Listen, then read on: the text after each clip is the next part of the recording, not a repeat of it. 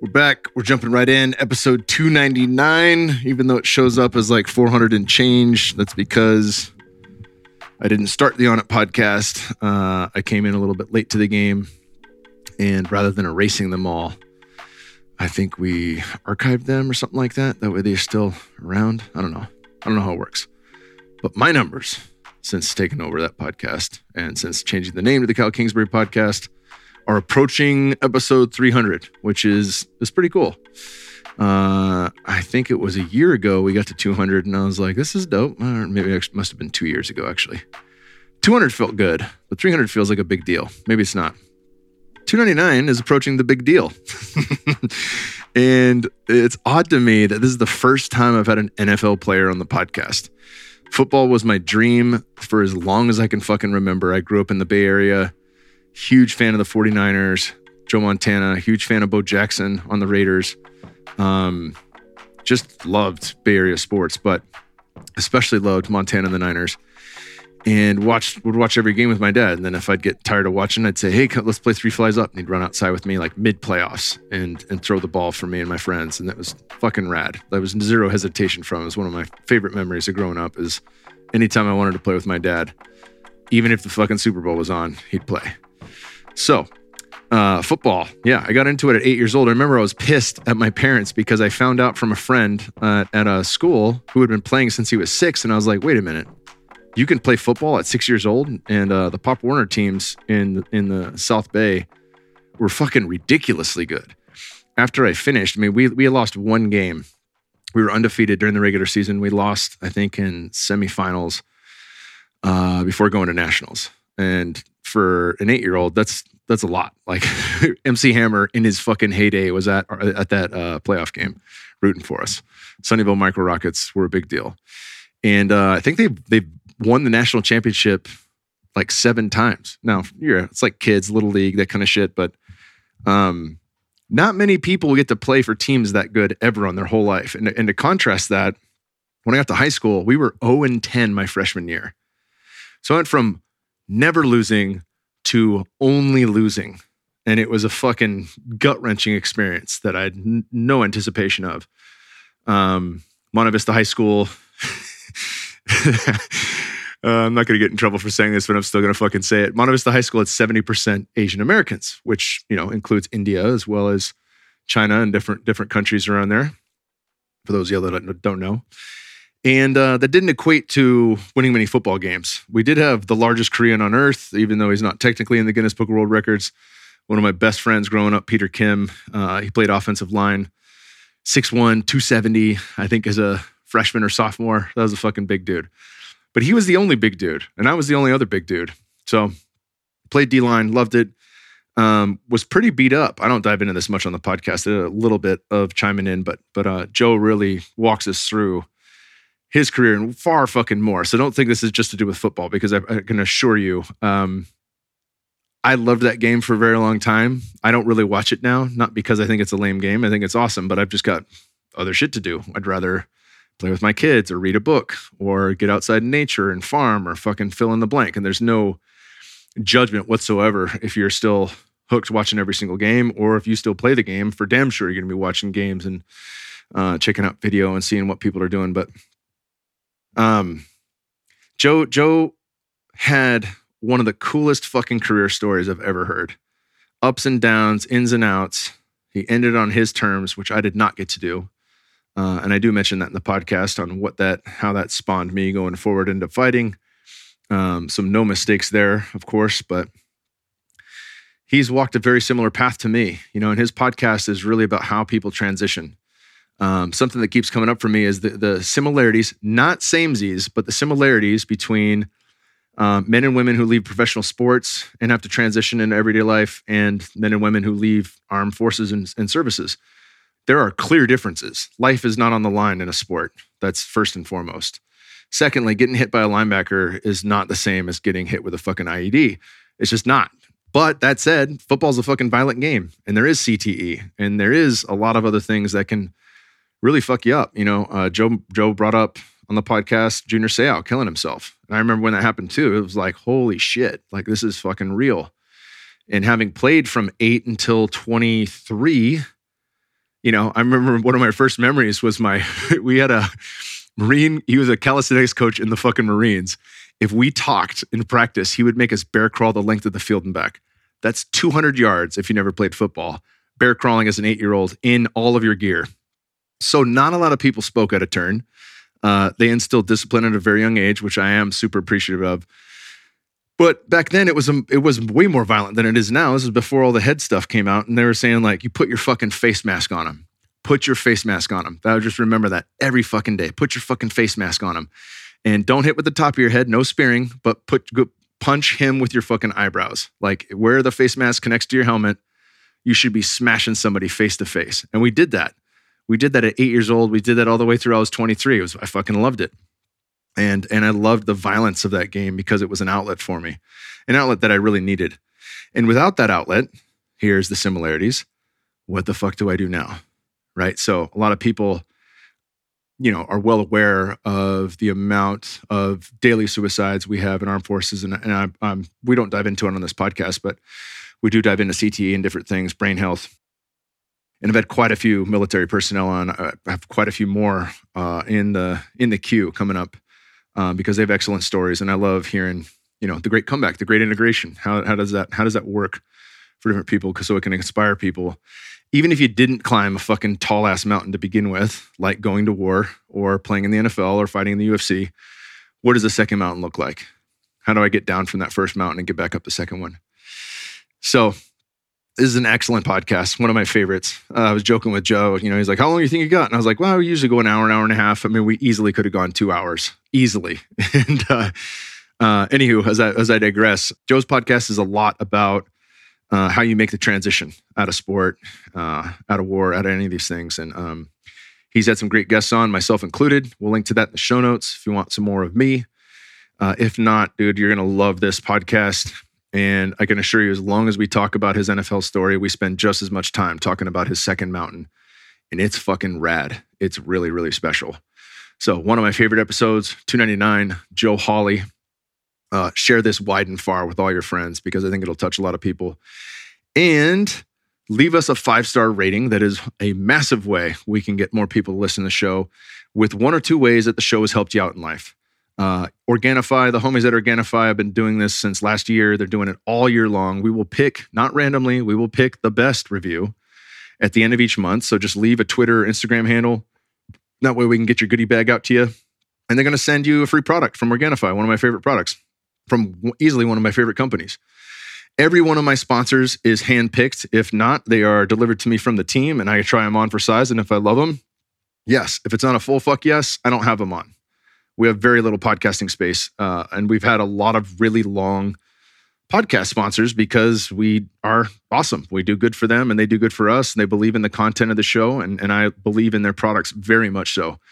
We got Analemma today, Paleo Valley, Organifi, and my boys at Bioptimizers, all fucking solid-ass companies that deliver the goods that actually work and actually change your body, your mental state, your health and wellness, all a part of the game. And that's something that really Joe and I have been, we dive into towards the end of the podcast is this attunement, like how do I get to higher states of consciousness? It happens through the vehicle. It happens through the vessel. It happens through the body. So as contradictory as it seems, through fucking ancient whack-ass traditions that tell you to, the body is meaningless and so is this life. And if you're a good boy and a good girl, then you'll get granted into heaven and all the other sinners will not. Fuck all that noise. Your body is your fucking vessel. It is your temple. It is your instrument. And the better your body becomes, the easier it is to access higher states of consciousness. The easier it is to access peace. The easier it is to access compassion. So when I tell you about these companies, these guys are major players in my life, in my wife's life, in my family's life, in my friends' lives as tools that help our bodies in the best way possible. And they're very important tools. So when you support my sponsors, you are supporting the show indirectly, directly, however you want to look at that. They're the best. So purchase some shit from these sponsors because it definitely works. I would not be talking about it if it didn't. And it does help keep this show fiscally possible for me to devote my time and energy and efforts into creating it. And I love it. It's one of my favorite jobs. I'm juggling many things now, from the podcast, the Fit for Service, private coaching, and the farm life, and still dadding and being a good husband. It's a lot. It's a lot on the table, but I would never leave podcasting off because it's just too much fun and I learn too much. Our first podcast sponsor of the day is Analemma Water. We recently had Mario from Analemma on breaking down what their structured water does, how long it lasts, all the capabilities of it, and it's a fucking phenomenal episode. We'll link to that in the show notes for you if you missed it. It is a must listen. Very few things have excited me in the way that Analemma Water has. And the reason for that is it doesn't just apply to the human body. Structured water applies to everything. It applies to the ground. It applies to the microbiome of the soil. It applies and benefits the plants, and it applies and benefits the animals. And obviously jumping right into regenerative agriculture, full steam ahead over the last year and a half, that shit matters. So the fact that they're studying this on animals and plants really is cool. And I'm trying to participate in some side-by-side studies and doing something very basic where we do regular water on half the field for the three sisters and then Analemma structured water on the other half of the field. And we watch growth rates and document it. And we're going to do that regardless, but I'm currently in talks with them about making that happen. Are you ready to unlock the true potential of your body and mind? Introducing Analemma Coherent Water, a revolutionary way to improve your health and well-being. Analemma has been clinically proven to significantly increase ATP levels, the mitochondrial energy of your body. ATP is directly responsible for powering the majority of cellular processes in all living beings. Increased ATP levels result in improved athletic performance, enhanced cognitive function, improved cardiovascular health, and positively affect almost every area of human health. Furthermore, drinking Analemma water improves the state of your microbiome. This leads to improved digestion, enhanced immune function, reduced inflammation, improved mental health, and finally, a reduction in risk of most chronic diseases. Imagine having more energy, a healthier gut, a clearer mind, and a youthful body. With Analemma water, it all stops being a dream. Take the first step towards unlocking your true potential. Try Analemma water and revolutionize your life. Visit coherent-water.com. Every purchase comes with a 100% money-back guarantee, which I assure you, you do not fucking need, so you can literally taste the difference risk-free. Coherent-water.com and use code KKP for 10% off. That is COHERENT-water.com. Code KKP at checkout for 10% off. This is something you're going to taste. There is absolutely no doubt about it. When you use the wand in your water bottle, 15 seconds per liter, you can literally watch the water change into its coherent form as you spin it. And do a side-by-side taste test. I guarantee you will taste the difference between whatever water you normally drink and then after you make that water coherent. Whether you're drinking tap water, don't do that, or you're drinking really good spring water bought from the store or picked up hopefully from a natural spring nearby. Once you structure it, it changes it. It changes the taste, the viscosity, everything about it. And most importantly, it changes how it works in your body. Another great podcast episode is what I did with Gerald Pollack recently, and he wrote The Fourth Phase of Water. There's a giant fucking book that covers the science behind this. So this is not fad. This is not new. This is something that's well-studied, well-documented. Please check it all out and go visit the guys at coherent-water.com. Use code KKP at checkout for 10% off. We're also brought to you by my longtime homies, paleovalley.com. They have one of my favorite possible products on the planet. It's called bone broth protein. It's not processed with high heat. It's not extracted with harmful chemicals. It's 100% grass-fed and finished. Their cows are guaranteed to have never been fed grains. Since the term grass-fed is unregulated, large collagen manufacturers are using this claim as well as pasture-raised, when in actuality, the animals are finished in a feedlot where they're fed grains. These guys are deep in the regenerative game, okay? Dr. Fred Provenza, who I'm going to have on the podcast, was on Paul Chek's. They have several more coming up too, so don't wait on me. Go to Living 4D and listen to Dr. Fred Provenza. It is a phenomenal episode that Paul did with him. And Fred Provenza is an OG when it comes to regenerative agriculture and what animals actually prefer. His book, Nourishment, is absolutely incredible. And one of the founders of Paleo Valley is actually she's writing her dissertation and finishing her thesis on regenerative agriculture, studying under none other than Dr. Fred Provenza. So when I say that these guys are dialed in, I mean like they're working with the best in the world on how to regenerate the world.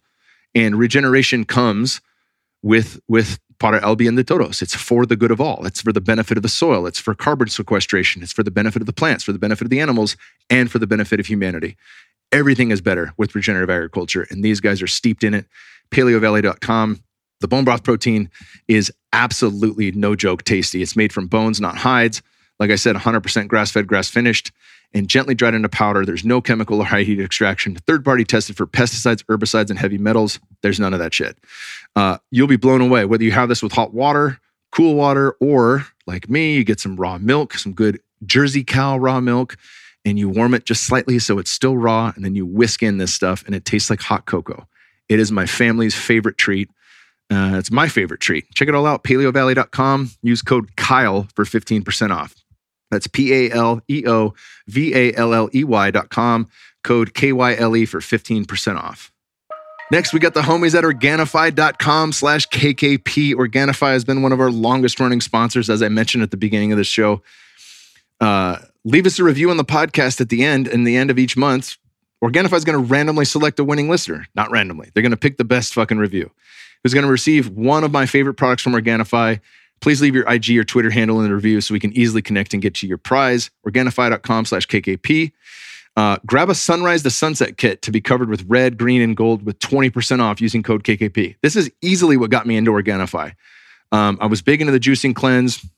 Not the juicing you're thinking of right now. The documentary Fat, Sick, and Nearly Dead came out on Netflix, and I watched it back in the day. And I loved it, man. My wife and I went hard to the paint. It was before I knew much about blood sugar management and carbohydrates. So, and I was a lot younger there, so I was probably managing carbohydrates better, even though we were having way too many in our juice. We got an omega juicer, the slow grinding one, not the speedy one. And we juiced a lot. We did celery and cucumber and lots of fruit and different things to sweeten it up. Probably twice a week we'd make it. And as long as you drink it within 72 hours, you're good, supposedly. But then later getting into ketogenic diets and metabolic health and finding out my genetics do not tolerate carbohydrates well, at least not easily digested ones, like the fruit and vegetable sugars you'd find in something that's been stripped away from juice and not tied to the fibers found in plant material that would allow it to go in slowly. That quickly became an issue. And it's also a huge pain in the ass to chop, shop, juice, and then clean your damn juicer afterwards. So when I found out about Organifi, I was really stoked because these guys were taking products and not just things that were healthy for you, but really hard to find adaptogens and from more or less plant medicines from all across the world used for thousands of years in Chinese medicine and Ayurvedic medicine, and tying them all together in a way that tastes phenomenal and has low carbohydrates. Every one of their products has less than 3 grams of sugar. That's fucking massive. If you're plant-based and you listen to this show, I'm amazed, but they offer their entire line as plant-based nutrition with high quality ingredients. So if you've made it with us this far, that Organifi is your team. They're absolutely awesome. The green is phenomenal. It's phenomenal because of ashwagandha and moringa and a number of other things that help balance neurochemistry, help balance your nervous system. If you're cracked out on caffeine, if you didn't sleep well the night before, the green's the thing that's going to help you find your center. The red is an amazing pre-workout. It's an amazing pre-bedroom. And it's just really good overall as a vasodilator that's going to help you pump more oxygen, increase nitric oxide, which boosts immunity, as well as cognitive function. So a lot of people think like increasing nitric oxide is simply for muscular gains or getting a good pump. That's definitely not the case. It's also great for increasing blood flow to the brain and getting nutrients and oxygen to the brain, which, as we all know, increases mental and emotional energy. So check out the red. Check out the gold. The gold is a long-standing favorite of mine.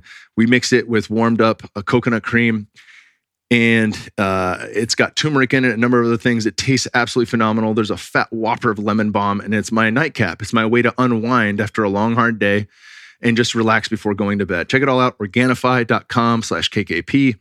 Use code KKP for 20% off. That's ORGANIFI.com/KKP. All right, we're also brought to you today by the long-standing homies, Bioptimizers. Hey guys, I want to share with you that recently I've been working on this very important project with a very short deadline, as always, and it seems everything today is ASAP. This actually is true. This is written for me, but I'll fucking admit it. This is a script written for me. Some of these are, and I don't mind reading scripts, but this is actually 100% synchronistic because I have been busting my ass pre-ayahuasca trip, and I'll be talking about that. Episode 300, spoiler alert, is going to be my solo cast on my trip to Soltara with Aubrey Marcus, Dr. Dan Engel, Aaron Rodgers, and a number of other awesome people. Anyways, I've not been able to keep up with my self-care routine, so no meditation, no workouts, no breaks, and to have proper meals and lots of coffee on top of that. it's so odd how fucking apropos this is. It is to the T exactly what's been happening. I haven't had meditation. I've worked out once a week. Haven't had many breaks. I've been having decent meals, but not dieta meals. And yes, I recently cut coffee 4 days beforehand. So it's not exactly like I've been on a dieta for 6 weeks. And you'll find out more about how I led up to this and what the reasons for that. But I was starting to get really stressed out when I remembered that magnesium breakthrough I take every night for sleeping better is also great support for stress management. In fact, magnesium is responsible for over 300 body reactions, and magnesium breakthrough is the only magnesium formula that delivers all 7 different forms of magnesium, each with its unique benefits, one of them being feeling more calm, centered, and in control of our stress levels. So now I'm taking magnesium breakthrough in the morning too to counterbalance the stress from coffee and calm my nervous system for the day. Since I started, I've noticed a significant improvement in my overall sense of well-being. If you are also trying to balance life's demands, give it a try. Trust me, your mind and body will thank you for it. Visit magbreakthrough.com/Kingsboo and order now. That is magbreakthrough.com/KINGSBU. And do not forget to use code Kingsboo in all caps for 10% off every order. And without further ado, my brother, Joe Hawley.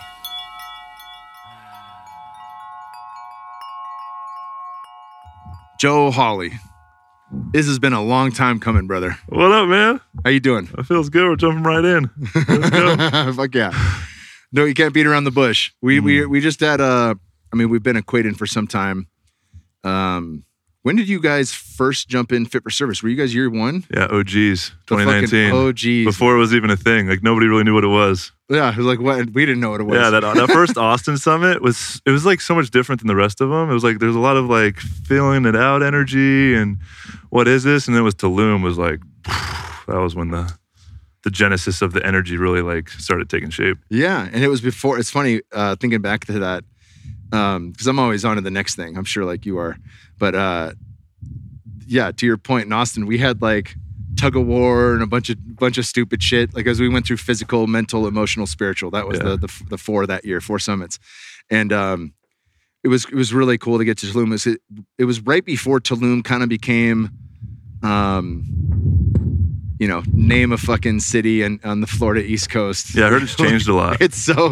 Even since we did that. It's spring break. Yeah, it's Daytona. It's Fort Lauderdale. It's whatever the fuck place is popping. I don't even know. I might be just calling out names from the 1980s when it was cracking there. But MTV spring break type shit. And it was really cool. It was like a place where they were super into eco villages and 100% regeneration and the restaurants and how they powered stuff, and they would use generators and solar.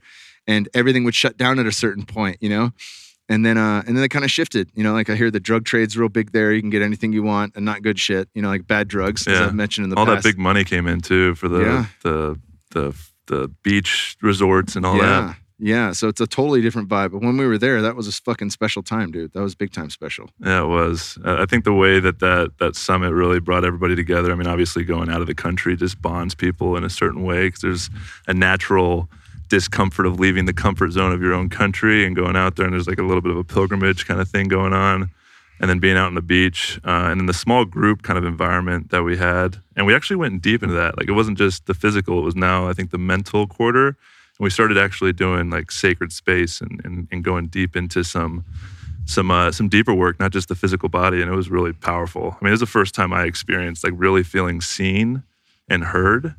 And like when I reflect on Fit for Service and how impactful it was in my life it's just that the frequency of presence was so palpable. Like I felt like people were just like actually listening to me. I was like, whoa, like what this is crazy. You see they weren't me waiting to jump in. Yeah, they're like literally like care. Like these are all strangers and they care. They like truly care. And I was like, these are really special people. These are my people for sure. Yeah, that's dope, brother. Well, the theme of each podcast is to dive deeply, as deep as we can, or as deep as you want to go into what made you, in your path in life. Obviously, you've got your career in the NFL, you've got your post-career, which is the second mountain, and that's a big part of your podcast. How do people integrate, who come out of sports and come out of different aspects of life from that first mountain to the second mountain? We can dive into that as well. But talk about life growing up. You're a fucking giant dude, which I'm sure if you're one of the few people watching on YouTube, you can see the difference in size.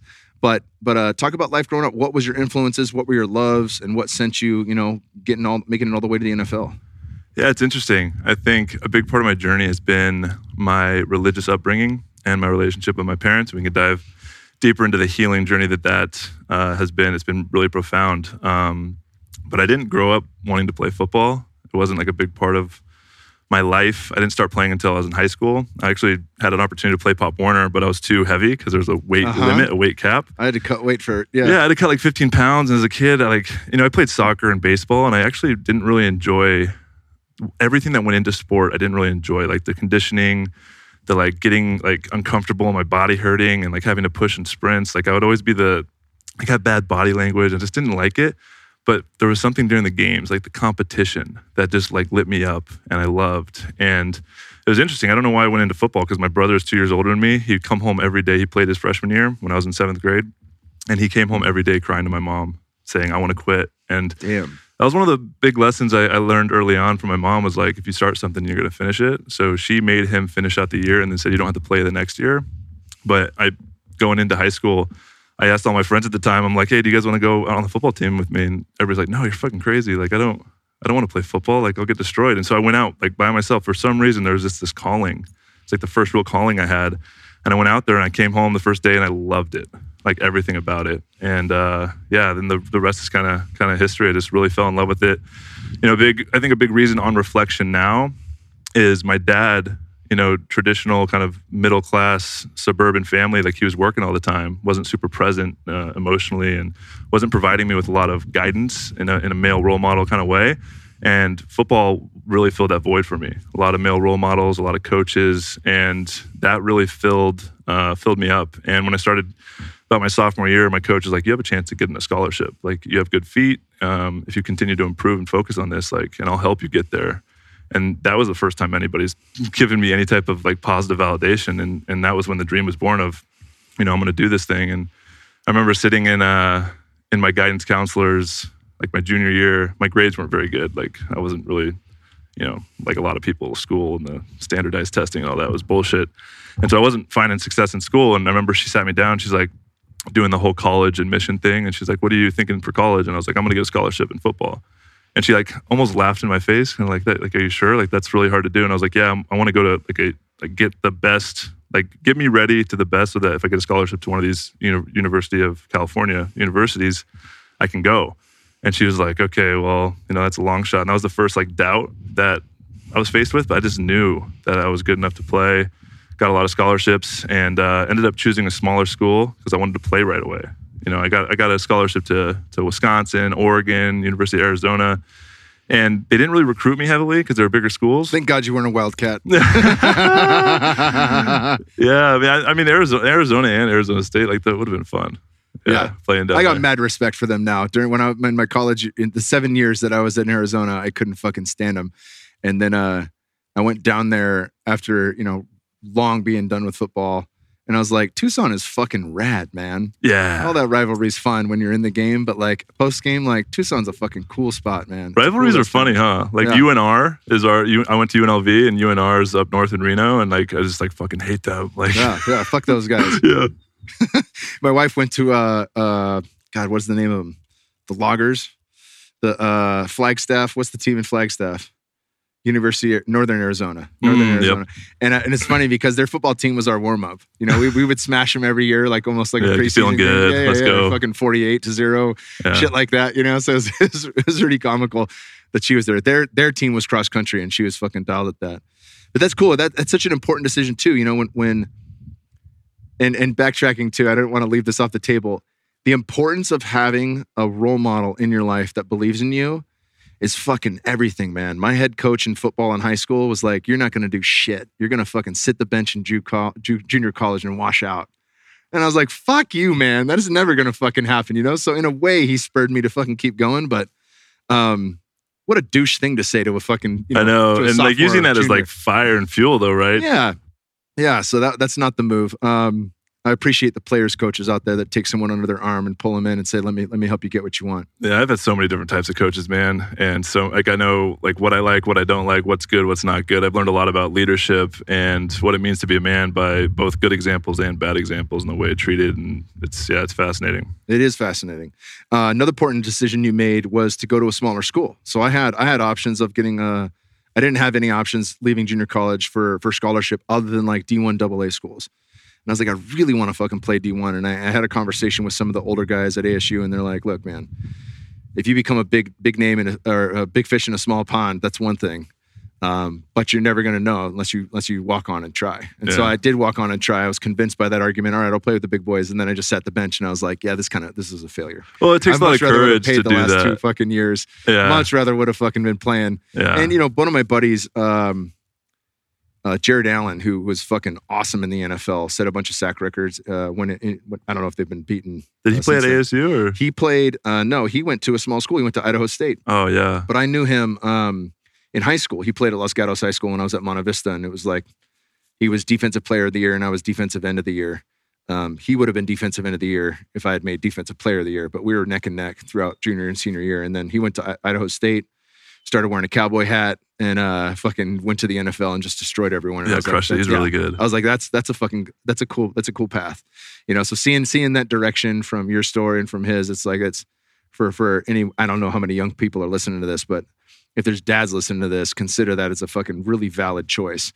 And even a more fulfilling one if you hadn't gone to the NFL, because you would have gone out on your sword. You would have gone out playing, rather than going out sitting the bench cheerleading like I did. Yeah, I just loved the game that much. And, when I went to UNLV, they, then when they were recruiting me, like the smaller school, they're like, we'll let you play whatever position you want. Like you can play defense, offense, because I played a little D-line too, and I was pretty good both ways when I was in high school. And then when I got there, they're like, you're gonna play offensive line. And they put me in. But I played my first game at 17, true freshman year. Damn. Against guys in BYU that were like, coming off their missions. They're like 23, 24 years old, playing against grown men. And I loved the game. And the hardest year of my life was probably my rookie year when I got drafted and I was just a backup. And I sat on the sideline, and we had a lot of success that year. We went 13-3, went to the playoffs as the number 1 seed. This was the Atlanta Falcons. Yeah. 2010. I was drafted in the 4th round, and there was a starting center that was like a 14-year vet when he retired, and so they brought me in to kind of replace him eventually. And so I kind of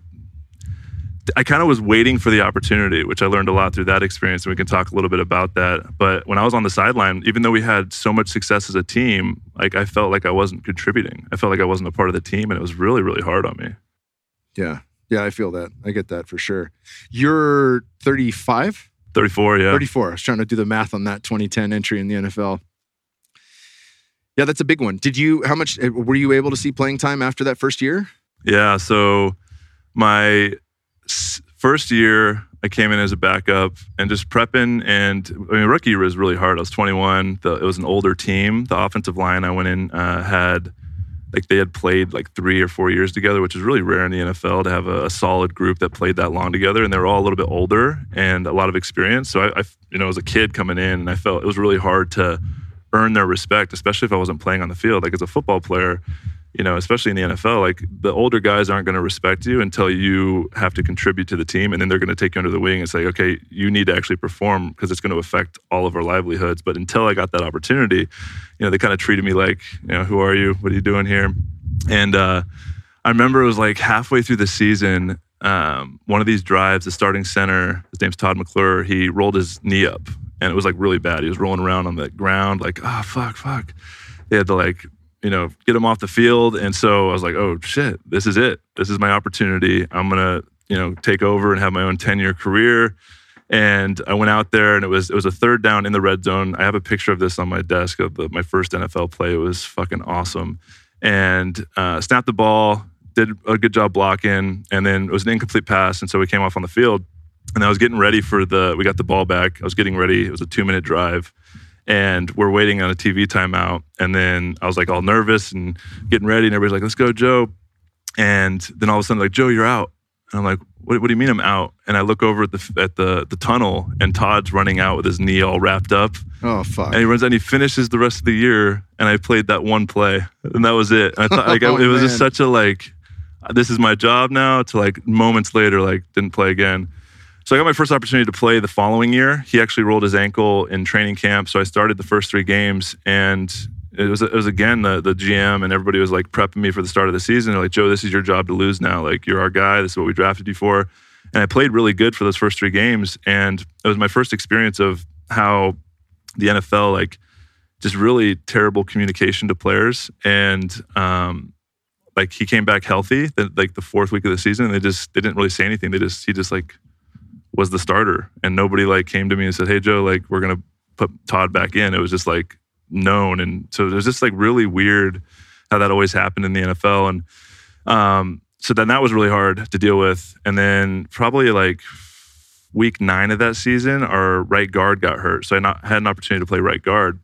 And so then I went in and played the rest of the season. We went to the playoffs, played the Giants. It was 2011, and that was the year they went to the Super Bowl. We lost in the first round of the playoffs, and I had a pretty bad game. I was out of position. I wasn't meant to be playing guard. Guard's a lot bigger, and I'm a smaller, undersized center. I mean, even when I was playing at 295, I was definitely one of the most undersized centers in the league, but I was smart, fast, quick, and knew how to play the game of football.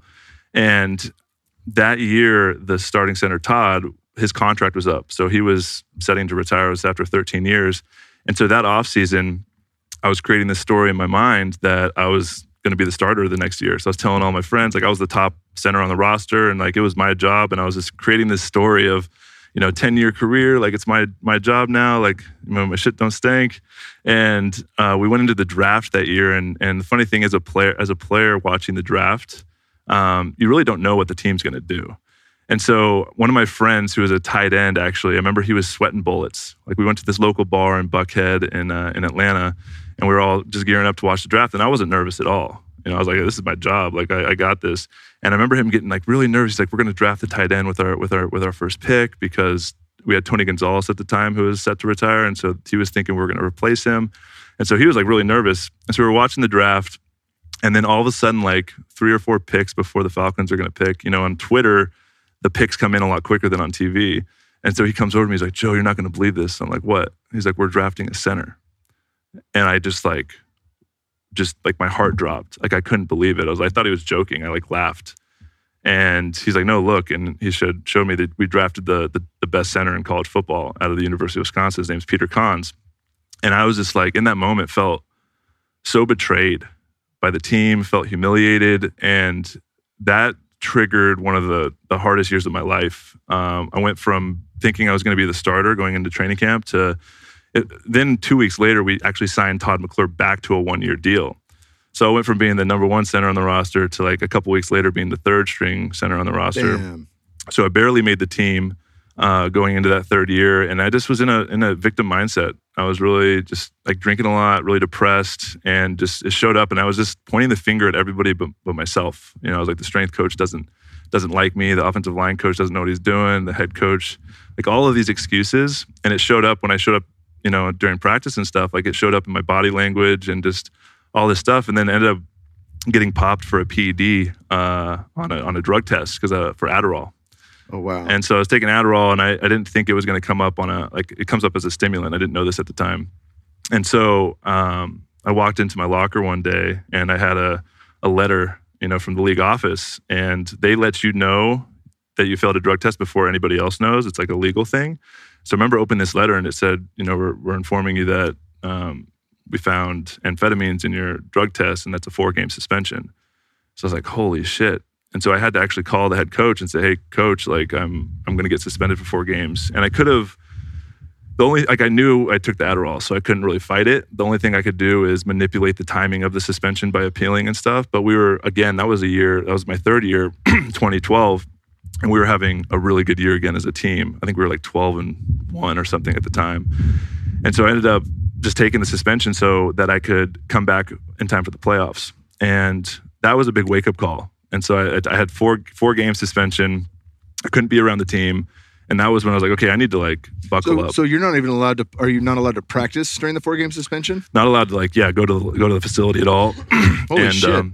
So I ended up flying back to Vegas where I went to school, and I started training, and I really started focusing. I'm like, okay, like it was a wake up call in the fact that like I need to take more responsibility for what I'm doing and show up and work hard.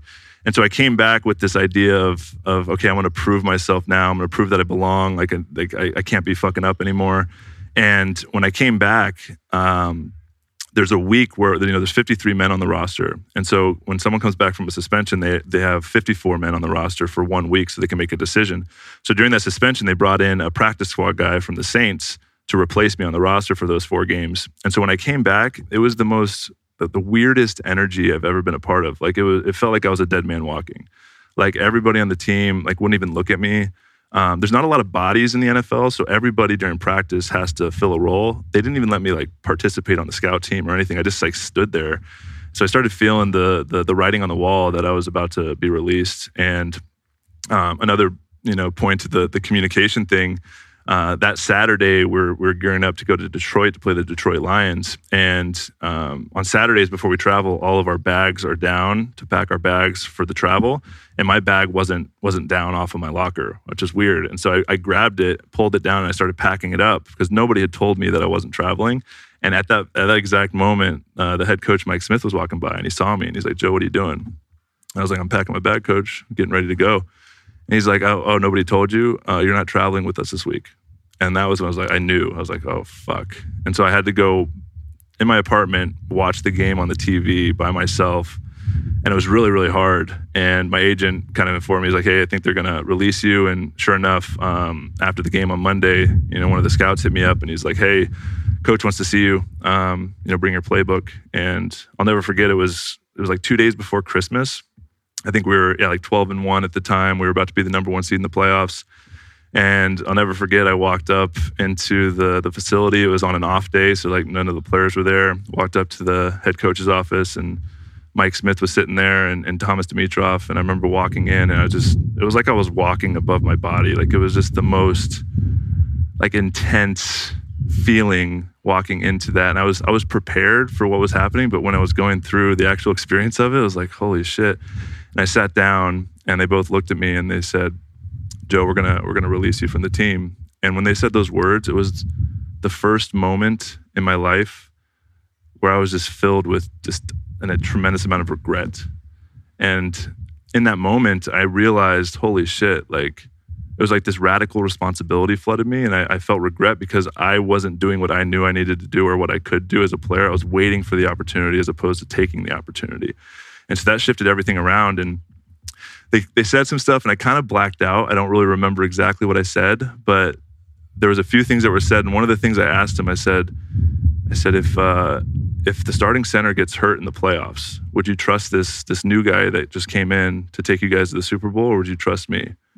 And they both looked at each other, and it was like the first time that they even thought about that question, which is fascinating that should be the first thing they think about. And they said, "I guess we'll have to trust the other guy."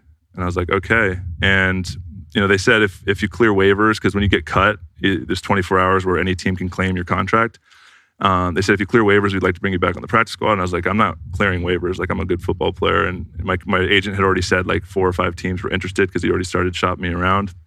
And so I left, and I went through the whole release protocol where I went to the training room, signed the papers. I turned all my equipment in and went up to sign the final papers with the contract guy, and his office is right across from the head coach's office. And as I'm sitting there, just kind of in my own contemplation of like what had just transpired, his phone rang.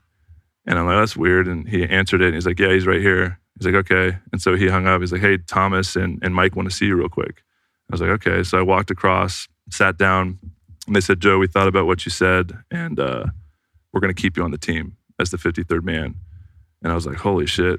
And I think I'm the only person I know of that has talked this way out of being cut. And I think there was other like extenuating circumstances. I think we had a receiver that they decided to put on IR, so a roster spot opened. But because it was the first time I actually stood up for myself in that hyper and competitive environment, like a part of me was always in there, like, big eyes, like, do I belong here? A lot of imposter syndrome. That's how I felt in the UFC. Yeah, it was really, really challenging.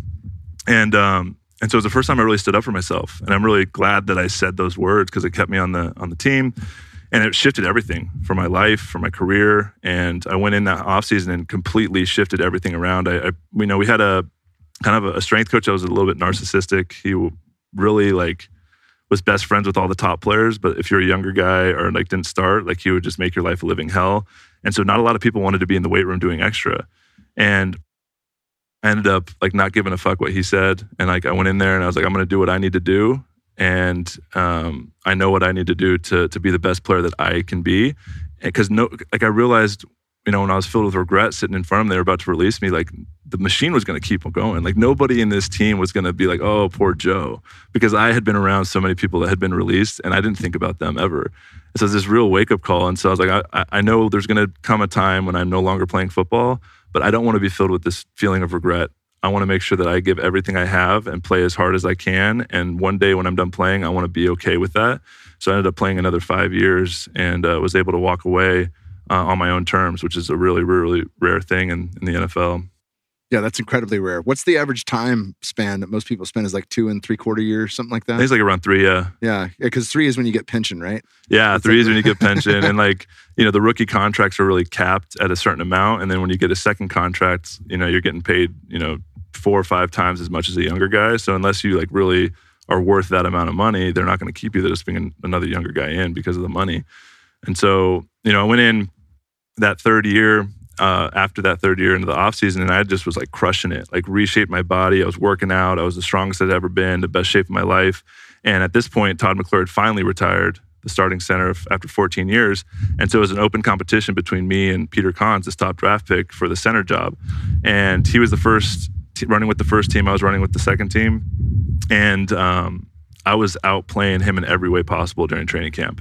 And even like some of the front office scouts were like, damn, Joe, like keep it up. You're like really crushing it. We see you. And all my teammates, even Matt Ryan was like, damn, like keep it up, dude. Like I see you. And week 1 came around and it was talked about being an open competition all through training camp. Like it was talked about in the media, but I was running with the second team. Peter was running with the first team. And week 1 came around and nobody came to me and said, hey, Joe, like we're going to go with Peter as the starter. There was no closure. It was just like we went into to start game planning for week 1, and it was just like Peter was the starter. And like everybody was like questioning, like, well, why isn't Joe out there? And that was because he's a top draft pick, so they're going to give him every opportunity to fail. And so instead of going back into that victim mindset that I was so used to, I was like, you know what? Like I've been through this before. I'm going to keep, like I'm doing so well. I'm just going to keep focusing on what I need to do. So I went in there every day and just worked my ass off. And, as a team, we really struggled. And I think part of that was because Peter wasn't really performing. And so week 9 of that season, this is my 4th year, my contract year. And so I was creating a story. I was like, I just need a fresh start. I need a new opportunity. I'm looking forward to getting out of here and signing with a new team next year. So I'm just going to do what I need to do. And so week 9, I finally get a phone call before the start of week 10. And it's Mike Smith, the head coach. He said, hey, Joe, we're gonna bench Peter and we're going to give you an opportunity to play. I was like, okay, let's go. And end up playing the last 7 games of that year, and I played really well. I crushed it. And went into the offseason that year, into free agency, and I packed up my apartment. I road trip to Vegas, and I was like, I'm ready for a new start. I got some film now, which is really big for free agency, because if I would have not played the rest of that year, I would have probably got a minimum deal to try and like prove myself. But because I played really well, the Falcons, the way free agency works is free agency starts in the spring. And so there's a couple months where only the Falcons, because I'm still under contract technically, can offer me an extension before I hit free agency, but I can't talk to any other teams. And so the Falcons, right after the season, they offered me like a minimum deal with like a $60,000 signing bonus, with minimum like $500,000 a year. And I was like, I can get that anywhere. So no. And so I didn't hear from them the rest of the couple months. And I was just focused, training, doing really well.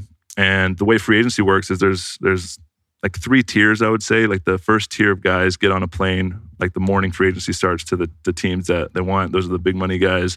Second tier is like starter caliber guys that once those guys start getting filled in, those guys will get opportunities and contracts. And then the third tier guys are like, backups or guys that could be starters. And so my agent was, being a realist with me. He's like, you're probably like maybe second tier, probably third tier of the free agency kind of frenzy that happens. I'm like, okay. And like 3 days before free agency was about to start, my agent called me and said, the Indianapolis Colts are really into you. They want to fly you out on the first day. Oh! Yeah, I'm like, oh, fuck yeah, let's go. And I was really excited about that and excited about the fresh start. And the night before, like they had my plane ticket all set up. The night before, my agent called me and said, hey, the Falcons found out that you're going to, another team likes you and they want to keep you. And I was like, okay, well, tell them to put their money where their mouth is, and end up going back and forth. And they ended up offering me a 2-year, $6 million deal and $2 million signing bonus. And I was like, okay, let's go. And so I ended up signing back with the Falcons, and it was really, really beautiful. And I was really proud of myself, like earning that and what I've been through. And it's just really hard to shift those first impressions, and especially in the NFL.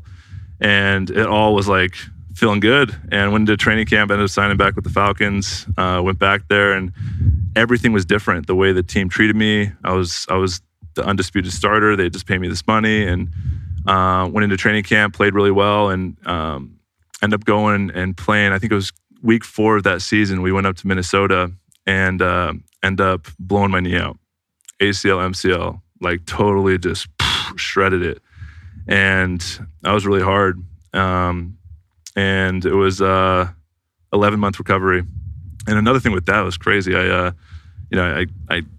was running on this play. This guy like leg whipped me, crushed my knee, and I knew it was fucked up. Like I was in the shower afterwards, and I like would go like this, and my leg would just like swing. Like something's wrong.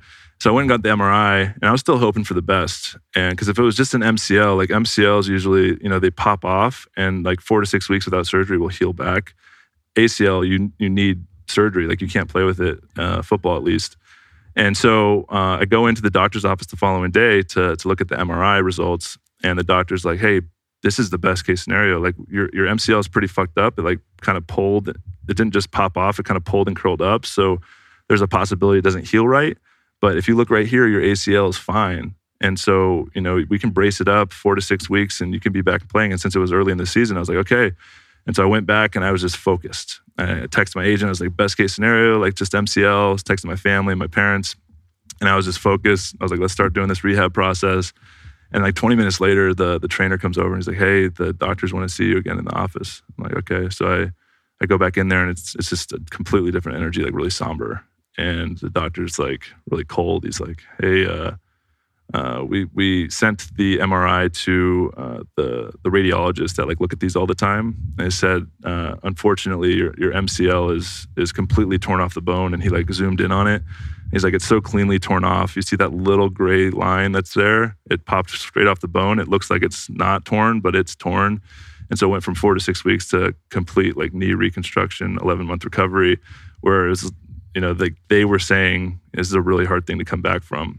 And that just completely shifted everything. And ended up going to get the surgery with Dr. Andrews, who's one of the best in the business. And ended up coming back. Our whole coaching staff got fired that year. And new coaching staff came in after that offseason. And I was just, focused on getting my knee right. And it was when Dan Quinn came in and Kyle Shanahan, who runs a really like outside zone, like running offense that I was perfect for. And so I was really excited because this is my fresh start. I get like basically a new team because this whole new coaching staff comes in. And they watch my film and they're like, "Joe, you're our guy. Like you're perfect for this offense. We love the way you play. Just get your knee right and you're our guy." And so I went into training camp that year as the starter. But because training camp started at 9 months of my recovery, they just slowly like eased me back in. And then about the third week of the preseason, one of the practices, they said, "Joe, I was working my way up to doing a full practice." And so we're going to give you a full practice and kind of see how it goes. I didn't know this at the time. Looking back on it now, the entire organization was using that practice to see if I was ready to go. But they didn't tell me. They didn't say, "Hey, Joe, like your life and your career depends on how well you play today." Because then I would have taken the pain pills. I would have shown up and I would have just pushed through all the pain. And the fucked up thing is, like during one-on-ones, as an offensive lineman, one-on-ones is like the worst fucking drill. It's for those of you who don't know, one-on-ones is a pass drill where the defense is one-on-one. So me as a center would go against a D lineman. They know it's a pass in this drill. And so as an offensive lineman with no protection, usually I'm having help from both my guards on pass protection. So it's a one-on-one situation. He has a 3-way go. And we had this 340-pound Samoan D lineman. And so he just bull rushed me like 3 times in a row. And like just went straight down my throat, just and pushed me back. And like I'm trying to brace on my knee, and so I'm not able to brace. And I didn't really have a good practice. I was like wincing a little bit. And it was just really hard. My knee was probably at 80%. And afterwards, that guy came up to me and said, "Joe, I'm sorry. They told me to bull rush you as hard as I could." And I was like, fuck them, man. And so like, I didn't blame him, but just like the way they handled the whole situation on me is just really fascinating. And then after that practice, like everything shifted, like similar to the kind of dead man walking thing, like the energy of the entire team, like just shifted towards me. It was really fascinating. And so going into the final preseason game, for those of you that don't know, the fourth preseason game, a lot of the starters don't really even play. The third game is like the dress rehearsal, and the fourth game, I think they've shifted all this now because there's only 3 preseason games. But that fourth preseason game is usually like all of the rookies are playing for like the last couple roster spots. All the starters don't even dress. And that night before the game, they were putting up the depth chart up on the screen in the offensive line meeting room, and my name was on the fourth quarter. So I went from going into training camp that year as the starting center to the fourth preseason game playing the fourth quarter, where I was fifth year starter at this point, and all these, like, surrounded by all these rookies that probably weren't going to make the team. And I was like, what the fuck? And so I pulled my coach aside after the meeting. I said, hey, what is this? Like, what's this about? And he's like, hey, we're just trying different combinations out there, and like totally lied to my face. I was like, man, like, fuck you. And I was like, I might get cut this weekend. And so every final preseason game's on a Thursday. So Friday and Saturday are final cuts. I didn't get a phone call. So I was like, okay, I made it. And I was just like, I got a call on Sunday night from my offensive line coach. And he said, hey, we're going to go with this other guy as the starter for this week 1. And you're going to be the backup. And I was like, okay.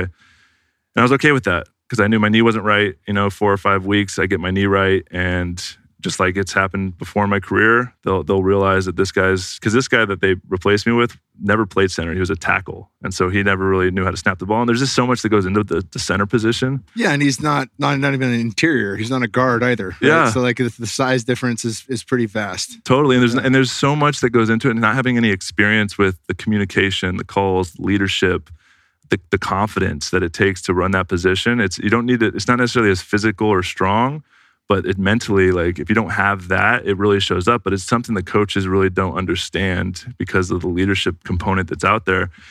And so I went in Monday and was just really focused, and I was like, I'm going to show them that I belong to be the starter. And then on the way home, I got a call from the scout, and he said, hey, Joe, coach wants to see you, bring your playbook. So I went all the way back to the facility, and I was hoping for a similar outcome where I could talk my way out of it. But I went in, and Dan Quinn's like, hey man, we're gonna cut you. And what had happened is they claimed another center that got released from a different team that they were bringing in. And because they cut me on Monday instead of Friday or Saturday, all of the rosters were already set. So there was no opportunities for me. And so that was really hard. But it was the first moment in my life where I really knew like that this is happening for a reason, and I trusted that. And it was really hard still, like dealing with, the feelings of, being rejected and being a failure. And there's a lot of grief, and I was crying, and, my girlfriend at the time was really supporting me, and I was just waiting for the next opportunity. And my whole coaching staff that got fired, the offensive coordinator, Dirk Cutter, he was my head coach at ASU. I love Dirk. Dirk's probably one of my favorite coaches I've played for, because he keeps it real. And he ended up calling me week 2, and he said, hey, Joe, I saw you got cut. We just signed a starting center to a pretty big contract, but we have to dress 8 offensive linemen. And so in the NFL, most teams dress 7 offensive linemen. There's 5 starters, and then there's 2 backups, one guy that can play center and guard, both positions, and then a swing tackle. And so they do that. If they have to dress 8 guys, it's because they have a guy that plays center, a guy that plays guard, and a guy that plays tackle as backups. And so that takes a roster spot away from a DB or a linebacker that they can use on special teams. So these are just little things that happen in the NFL. And so Dirk was like, I need a guy I can trust as a backup, and a guy that I know can play guard and center, and I had experience with both. He's like, I don't know about the money or the contract stuff. You can talk to the GM, but I would really like to have you down here. And I'm like, okay. And there was no other opportunities. So I ended up talking to the GM, and they offered me basically a minimum contract with all these incentive bonuses to make up to like $3.5 million. And there were playtime incentives. I think they were stacked at like 50%, 70%, and 90%. And so I'd have to play 90% of the snaps in order to hit all these escalators to make my full contract, which was the starter money that I was making in Atlanta. And that's another thing, when they cut me in Atlanta, like they didn't owe me any of that second year. So the $3 million. You just got the bonus in the first year. So I got the $2 million sign bonus, $1 million base salary. So I only made half that contract. None of the rest of it was guaranteed. So they just cut me clean. And so went down there, and week 2, I just ended up signing with Tampa. And I got there on a Wednesday, And luckily I had a lot of familiarity with Dirk Cutter's offense because I'd run it like for 3 or 4 years in Atlanta. And so I had to wipe clean Kyle Shanahan's offense, which was completely different. And luckily I have really good recall. And so all of the plays and the schemes were coming back to me, but I had to really study to prepare for the game, which was on Sunday. And end up going in and, my knee's still like 80%. And, the coaches come up to me and they say, hey, is your knee right? Can you dress? And I'm like, of course. I'm like, yeah, I got this. And, I went in, got some pain pills, shot it up, and was ready to go. And so I was on the sideline, didn't even really know a lot of my teammates' names or anything. And the first play of the second half, the starting center rolled his ankle. And I went out there and played my ass off. And I remember the first play because we had a right guard was a rookie. He has a really cool story. His name's Ali Marpet. He was a rookie, and he was the highest drafted player ever out of a D3 school as an offensive lineman. Damn. Which is insane. He played at Hobart. And so he was a second-round pick, but he's wide-eyed, right? Like, by the book, wide-eyed, doesn't really know what's going on. It's his second game of his entire career coming from a D3 school, which, like D3 offensive lineman, he must have been crushing people. like playing like high school ball. It's probably even worse than high school ball in some ways. And then I have on my left, the left guard is Logan Mankins, who's like a all-pro, came from the Patriots, like guy that knows what he's doing. And so for me and Logan, like we kind of have a sixth sense. Like I don't even really need to communicate to him. But I remember one of the first plays is this run play, and I have to combo block with the guy on my right. And I turn to Ali, and I'm like, single. And he looks at me, he's like, what the fuck's a single? Because although the scheme was the same, it was a different offensive line coach. So all the offensive line terminology was different. And so because it was I was just going back to habits of my calls. And I was like, what the fuck to do? Like, just block this guy to that guy. And so then, like, we hiked the ball. And so I was, like, communicating with him and ended up just playing my ass off. And the starting center's injury was, like, a 6-week injury. And when he got healthy, he came back. And they basically told him, we're going to stick with Joe because I was playing so well. So I ended up starting the next 30 games. Had, like, a resurgence of my career. Ended up hitting all of my incentive bonuses, and that's what allowed me to make enough money to start contemplating retirement when I did, which was really, really a true gift. Yeah, that's fucking incredible, man. That's so super incredible. That was insane. That's not that is not the textbook story of most people that go through the NFL. Yeah. Yeah. I've had a really up and down career. I mean, I lost my starting job 5 different times for different reasons. I went into my 7th year. This is crazy too. I had a 2-year contract, my 6th year, my 7th year, and I was playing the best football in my career. And about 5 weeks left in my 7th year, it was going into another free agent year. And the team reached out to my agent and said, we want to offer Joe a contract extension. And I was like, fuck yes. Like I finally made it. And getting a contract extension is like big time, and especially before the season's over. And so I was really excited about that. I was like, okay, I'm finally found my team. This is going to be my spot. And we were playing the Dallas Cowboys in Jerry's World in Dallas on Sunday Night Football. And everybody, when you're playing a primetime game, everybody in the country's watching you. When you play a normal Sunday afternoon game, like it's just like regional or local. But when you play those Sunday night games or Monday night games, like everybody gets geared up for them because they know everybody's watching.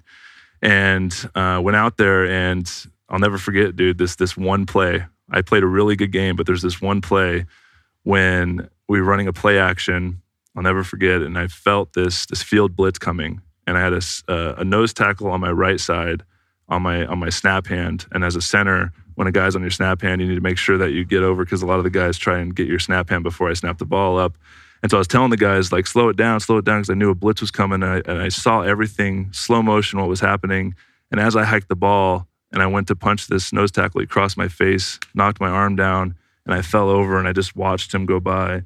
And he hit Jameis Winston, sack, fumble, they pick it up and score, touchdown. Fuck. And everybody who was watching that game saw that it was me, and they replayed it, like, oh, what happened? And they circled me, and they're like, Joe Hawley got his name. So everybody knew it was me.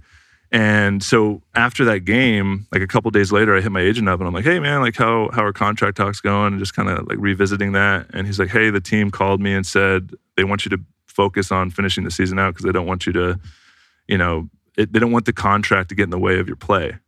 And I was like, okay, that's strange. And I was like, okay, well, I'll just finish the season out. There's like 4 games left. We ended up finishing, and we had a chance to go to the playoffs that year. We had like a 5-game winning streak. And we ended up losing like 2 of our last 3 games, and we missed the playoffs by a tiebreaker. And so after the season that year, I was like, okay, like hit up my agent. And I was like, hey, what's up with the contract talks? And they said they're not gonna offer you a contract. I was like, fuck. And so that one play, tracing it back, potentially cost me a ton of money.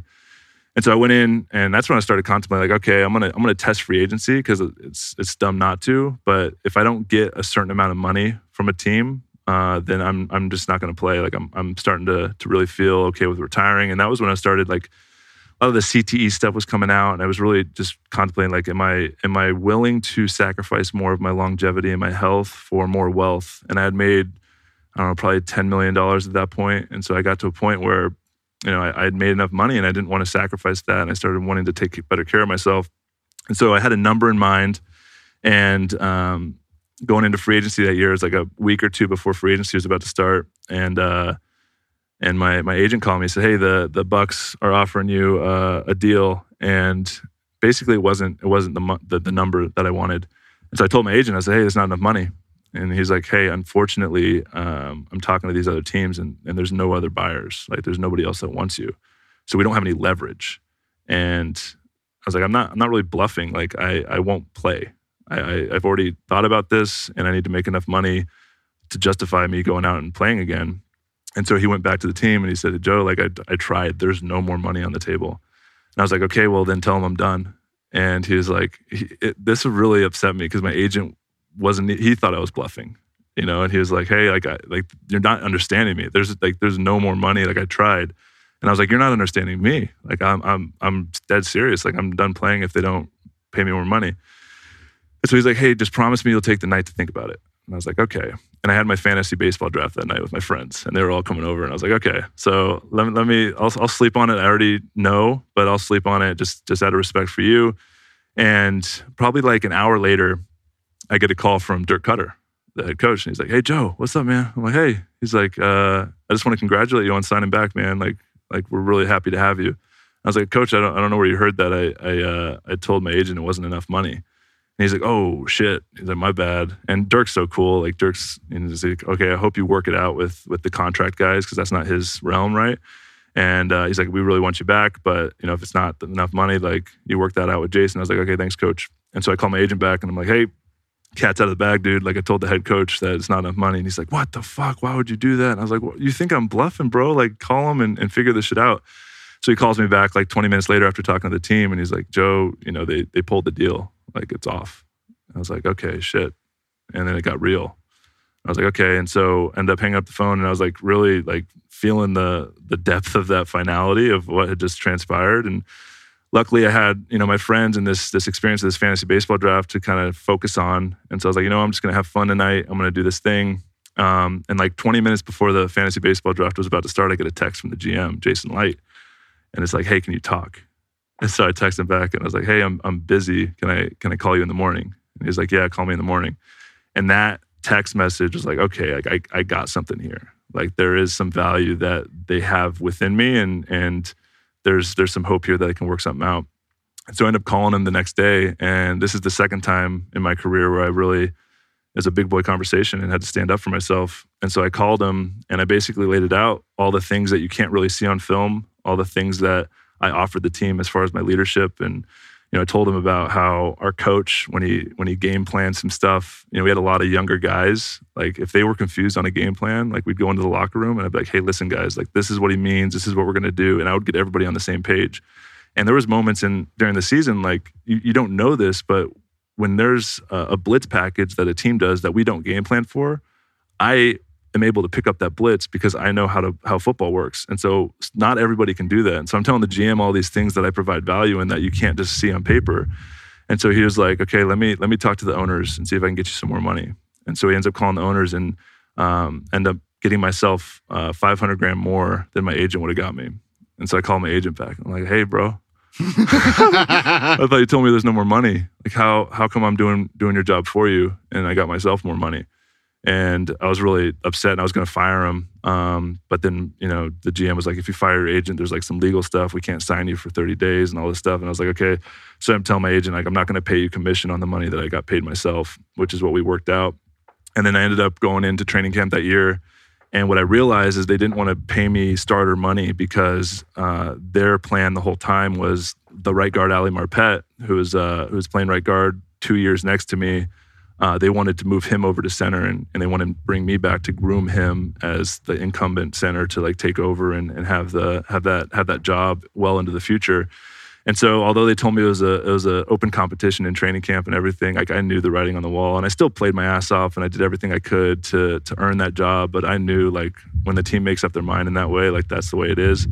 And so he won the job, and then I went into week one of that season. We were playing the Chicago Bears, and I was in my street clothes as an inactive player, which is cool. When I was younger, we'd always say the guys that were living the dream are the guys that don't have to play and they're making really good money. So I was making $2.5 million that final year in my street clothes on the sideline. I was like, this ain't too bad. But it was the first moment. Like I remember I was getting the offensive line prep for that first kickoff, and they were about to take the field, and I was getting them all jazzed up, and then they kind of ran out on the field, and I was staying behind. And it was the first time in my career when I wasn't out playing that I didn't feel this passion or desire to go earn that starting job back. I was content with not having to play, and I was actually, part of me was actually excited that I didn't have to put my body on the line. And that's when I knew, I was like, okay, this is going to be my final year playing. Like I just know it. It's got to be. And that's when I started telling, my fiance at the time, like, hey, this is going to be my last year playing. She's like, what? No, it's not. And I told my dad and my mom, like, hey, I'm this is going to be my last year playing. And they're like, what are you talking about? Like, you're in your prime, like you're making all this money. Like, what do you mean? And so like nobody understood that decision. And I went in, tried to stay in shape because I knew if someone got hurt, like I didn't want to let my team down. And I'm really grateful that I had an opportunity to really be present with my final year, like all the hard shit, the challenges, like I was just present with all of it, and I was just absorbing it all because I knew it was going to be the last time I was going to be able to play football. And like week 12 of that season, like I see the light at the end of the tunnel. Part of me was like really excited about experience, like what's life like outside of this game. It felt like almost like this self-created prison almost. Like I didn't know what life or who I was outside of this thing. And part of me was really excited about exploring what that is. And then week 12, light at the end of the tunnel. We're almost there. It's really hard to stay in game shape throughout a season, especially if you're not playing, because as the season goes on, practices really diminish as far as like the intensity of them. And so I'm trying to stay in shape. I'm trying to work out. I'm already starting to lose weight. There's like 5 weeks left, and we're playing the Falcons, I think, and 2 offensive linemen end up going on IR that year or that game. And so go into the next game, we're playing the Green Bay Packers, and I know, like, shit, I'm going to have to start this game. And this is the time I'm going through the breakup with my fiance at the same time. So my personal life is just really, really feeling deeply challenged. Like one of the hardest things I ever had to go through was working through that, and we can talk a little bit more about that. But I go into having to start the Green Bay Packers game, and I go into the doctor's office, and my knees are fucked up at this point, my whole body really. And I say, hey, like to finish out this season, like give me some pain pills.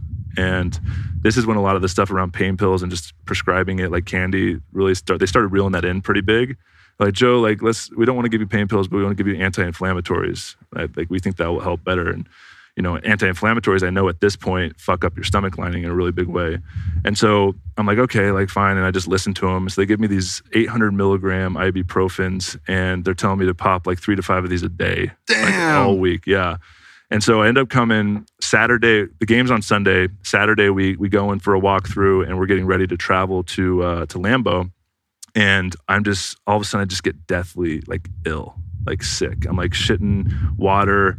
I'm throwing up, and I'm just like feeling just so bad. And I can't even go to the walkthrough. Like I'm in the doctor's office. I'm like, fuck, like I don't know if it's a stomach bug or what this is. And they're like, okay, we're gonna just pump you full of fluid. So I ended up traveling with the team, and like probably every hour they would have a person come in and give me an IV. And so I'm getting like bags of fluid all night, and they're just like, we're gonna do everything we can to get you ready. Because at this point I'm the 3rd string center. And so the next guy up is like a practice squad guy that they had to move up. And so all the way up until I'm literally in the locker room, like 3 hours before the game, still curled up in front of my locker. Like I go to the trainers, I'm like, I can't play. Like, I'm sorry. I don't know what this is. And they're like, okay. So they end up going with the other guy. And it's so fascinating. This is the first time I've actually experienced like a psychosomatic like experience of stress and how it affected my body. Because once the game started, I was in my street clothes on the sideline. Like I felt so much better. And what I realized was I had all this stress from the personal stuff I was going through with breaking off my engagement, but also the stress of, can I still perform with the best in the world? Like, am I going to be able to play? I haven't played all year. I'm like thinking about my retirement. I don't know if I can still play this game with the best. And so the fact that I knew everybody would be like looking at me and on TV and all this stuff was like, holy shit, can I still play? And all that stress like ate away. And I knew I started thinking of it had to be ulcers because I felt so much better after I wasn't having to play the game. Was really fascinating to me. So I went into the doctors like, hey, I want to get pictures taken of my stomach. I think I have ulcers. And they're like, no, like it's not ulcers, you know? And I'm like, I want to get pictures taken. And they're like, no. And finally I like had to put my foot down. I was like, I want to go see like a gastrointestinal like doctor. And so that Wednesday I went in and saw the doctor. And this is really fascinating too, because I sat down with that doctor and it was during install meetings, and Wednesdays in the NFL are like our big practice day to prepare for the next opponent.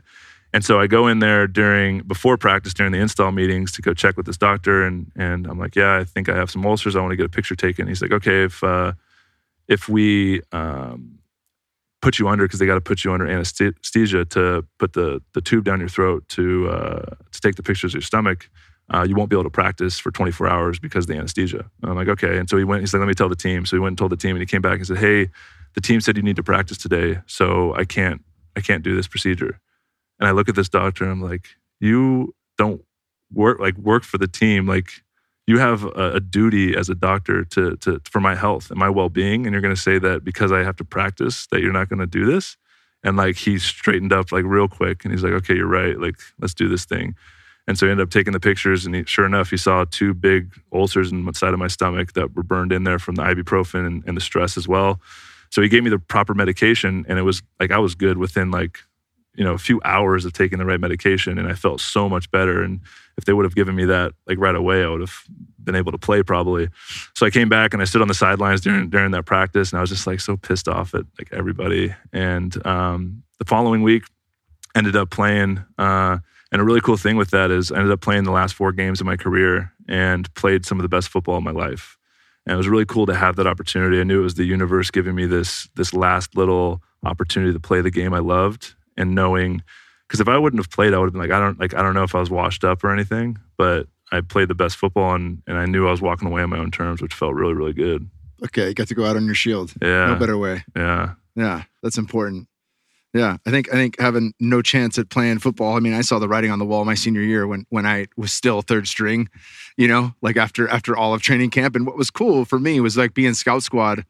Every practice was my fucking game, because I was going against the starters. So I was like, I'm gonna fucking take it to you guys, because I got nothing to lose. I remember guys like you doing, they go, fuck this guy, man. I gotta play a game, and this guy's beating my ass. I don't give a fuck, dude. I'm going 100%, and I'll make you better for it, And there was kind of a love-hate relationship with Drew Hodgson, who was center at ASU, because I'd always fucking try to smash him.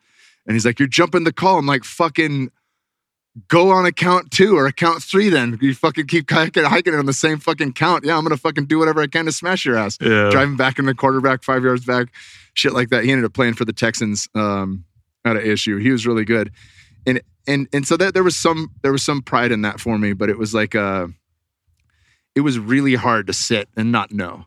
You know what I'm saying? And then if I came in like for a play in the third quarter on fucking punt return and just get earholed by some linebacker flying down the field, and like, what the fuck am I doing here?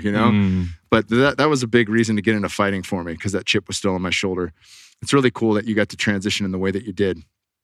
At what point, when you retired, where did you start? I mean, you did a lot of searching, right? Like, at what point do you find yourself in a van traveling around the world? At what point do you get introduced to plant medicines? Talk about that process and leaving the game, because it's a big process for a lot of people. Yeah, I mean, I'm somebody that really had everything planned. Like, I got to really, like I said, experience the presence of knowing this was going to be my last year playing.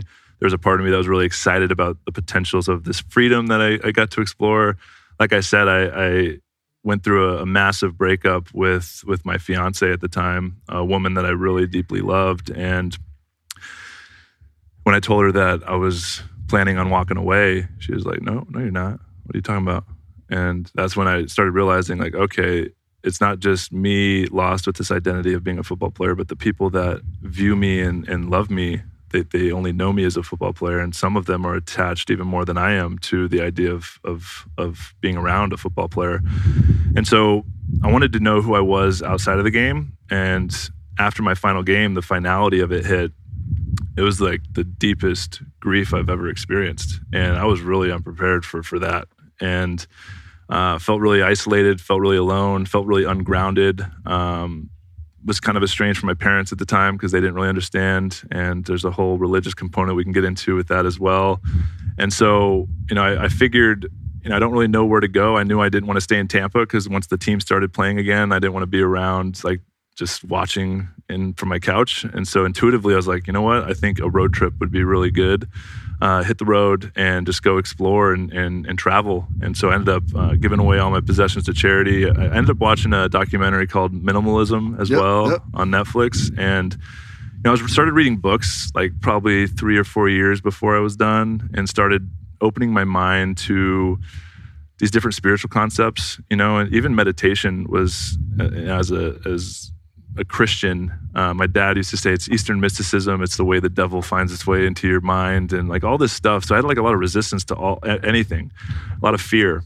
And, as when all the CTE stuff came out, like halfway through my career, it developed a deep underlying fear of not if I've damaged my brain, but like how bad I've damaged my brain, and what is early onset dementia, like what is going crazy actually like. Junior Seau killed himself, and like all this stuff that was happening. I was like, I don't want that to be me. And so I knew I had to be proactive with my brain health, and that's when I started learning about meditation. And I remember, I think it was Tim Ferriss was talking about psilocybin and mushrooms, and I saw some research of these fMRI scans of these brains and all the neuro connections that happen on psilocybin and the neurogenesis, neuroplasticity. And I just started learning about, because we were taught when we were younger, like when you lose brain cells, you can't build them back, right? And all this new research was coming out. I was like, okay.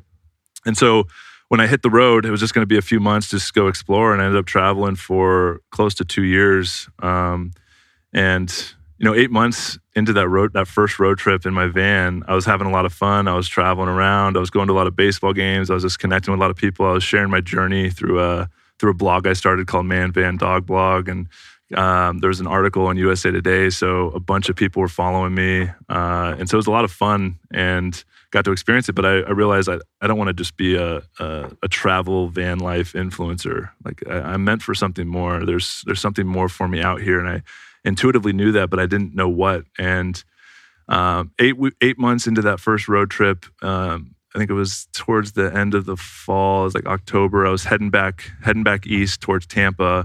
It was starting to get cold again, and I was like, I don't want to be in the van during the winter time. But like, what do I do next? And I started really confronting the transition at that point. Part of me, I'm really grateful that I didn't. I kind of created a new identity with the blog and the travel thing, so I got to like delay the deeper questions of, what do I do now? And I'll never forget, I halfway through that road trip is when my brother-in-law actually recommended Aubrey's book, Own the Day, Own Your Life. And I read that, and then I started listening to Aubrey's podcast. So I listened to a few of them, and I'll never forget, I was heading back east, and I had a long day on the road ahead of me. And I remember like really thinking like, what now? What do I do? And asked God, like, what am I supposed to do now? And I don't want to just travel, the rest of my life. There's got to be a deeper purpose for me. I was like, you know what? It'll come to me. And I was like, I'll just throw on this podcast. And I threw on one of Aubrey's podcasts, and it was right at the intro. He started talking about Fit for Service, and I just knew in my heart, I'm like, I'm supposed to do that. Like I know that's what I'm supposed to be doing. So I traveled home, ended up applying to Fit for Service, and got in, and that was something that really, really changed my life. Because one of the biggest things as an athlete, there's 3 things that all athletes really face. It's loss of identity, loss of purpose, and loss of community. And being on the road, I got to really spend a lot of time with myself. I was listening to a lot of podcasts, reading a lot of books, meditating, being out in nature. But I was really thirsty for community, and Fit for Service really filled that role and helped me on my path in a really big way. And yeah, I started working like socially with like mushrooms. I remember the first time I did mushrooms, because I had a lot of fear growing up in a Christian faith around mushrooms. I remember hearing stories of like, you can see like evil spirits and like fire and brimstone, and like, you gotta be careful with these mind altering substances and all these stories. And I remember I think it was like end of my seventh year in the off season. I really wanted to try them, and I remember my girlfriend at the time, my fiance, her brother-in-law had a bag of mushrooms. We were up in Colorado in Crested Butte, and I was like really interested in trying them, but nobody else wanted to do them. And they were all going skiing, and I was still playing football. So I was like, I don't want to go skiing. I was like, can you give me some of the mushrooms? Like, yeah. So I ate a few caps and stems, and my fiance just ended up, she didn't do them with me, but she kind of like sat for me, and I just went outside and I was walking around waiting for these mushrooms to hit me, and it was in Crested Butte. I'll never forget. It was just snow on the ground, these beautiful mountains all around me. And I was like nervous, like what's going to happen, you know? And it was the most beautiful connection to the present moment. It was like all of my mind and thoughts. Like I never actually like experienced pure presence before. And that's what it did. It dropped me out of all the stories and narratives and just dropped me into the present moment. I saw the mountains and just connected to this creation and the spirit. And it felt like this connection to God that I had never experienced. And that's one thing that, you know, religions really don't teach. And they actually, in a way, try and keep you from an actual experience of God. And to have that experience was really, really beautiful, and ended up getting me more open to that. Ended up trying LSD for the first time a few months later at a festival.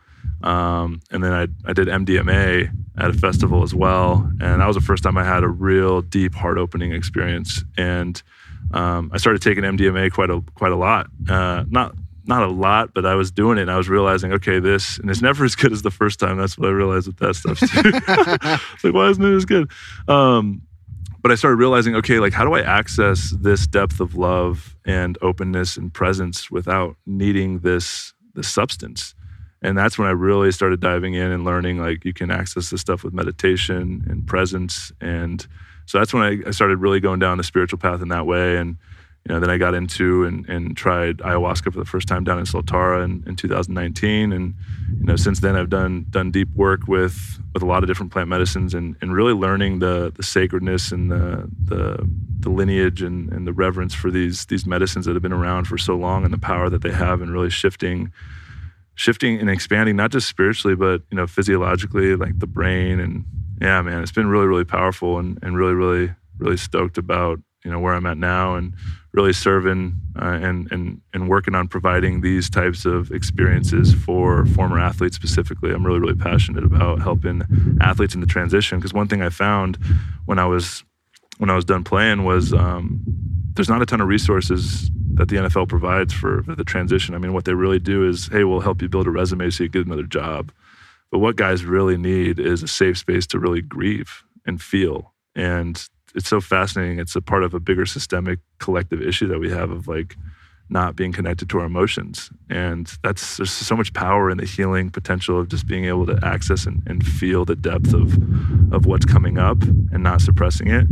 And, you know, the medicines have really helped me access those emotions and being able to feel them and process them and move through them. And it's really allowed me to let go of a lot of those stories. And, something I'm really passionate about providing for athletes moving forward and doing retreats and stuff like that. Yeah, it's such a big point, you know, and it's something that the medicines do offer in a really incredible way. You know, like you know, an MDMA ceremony is different from an MDMA festival or an MDMA party. You know, the rave, something like that. And I love the party. You know, don't get me wrong. Finding your way back in the baggie. Give me some gummers and top off at Burning Man, baby. Yeah. Let's go. That's all fucking fun. And it's a better way to celebrate in my mind than many other drugs, including alcohol, which is a drug.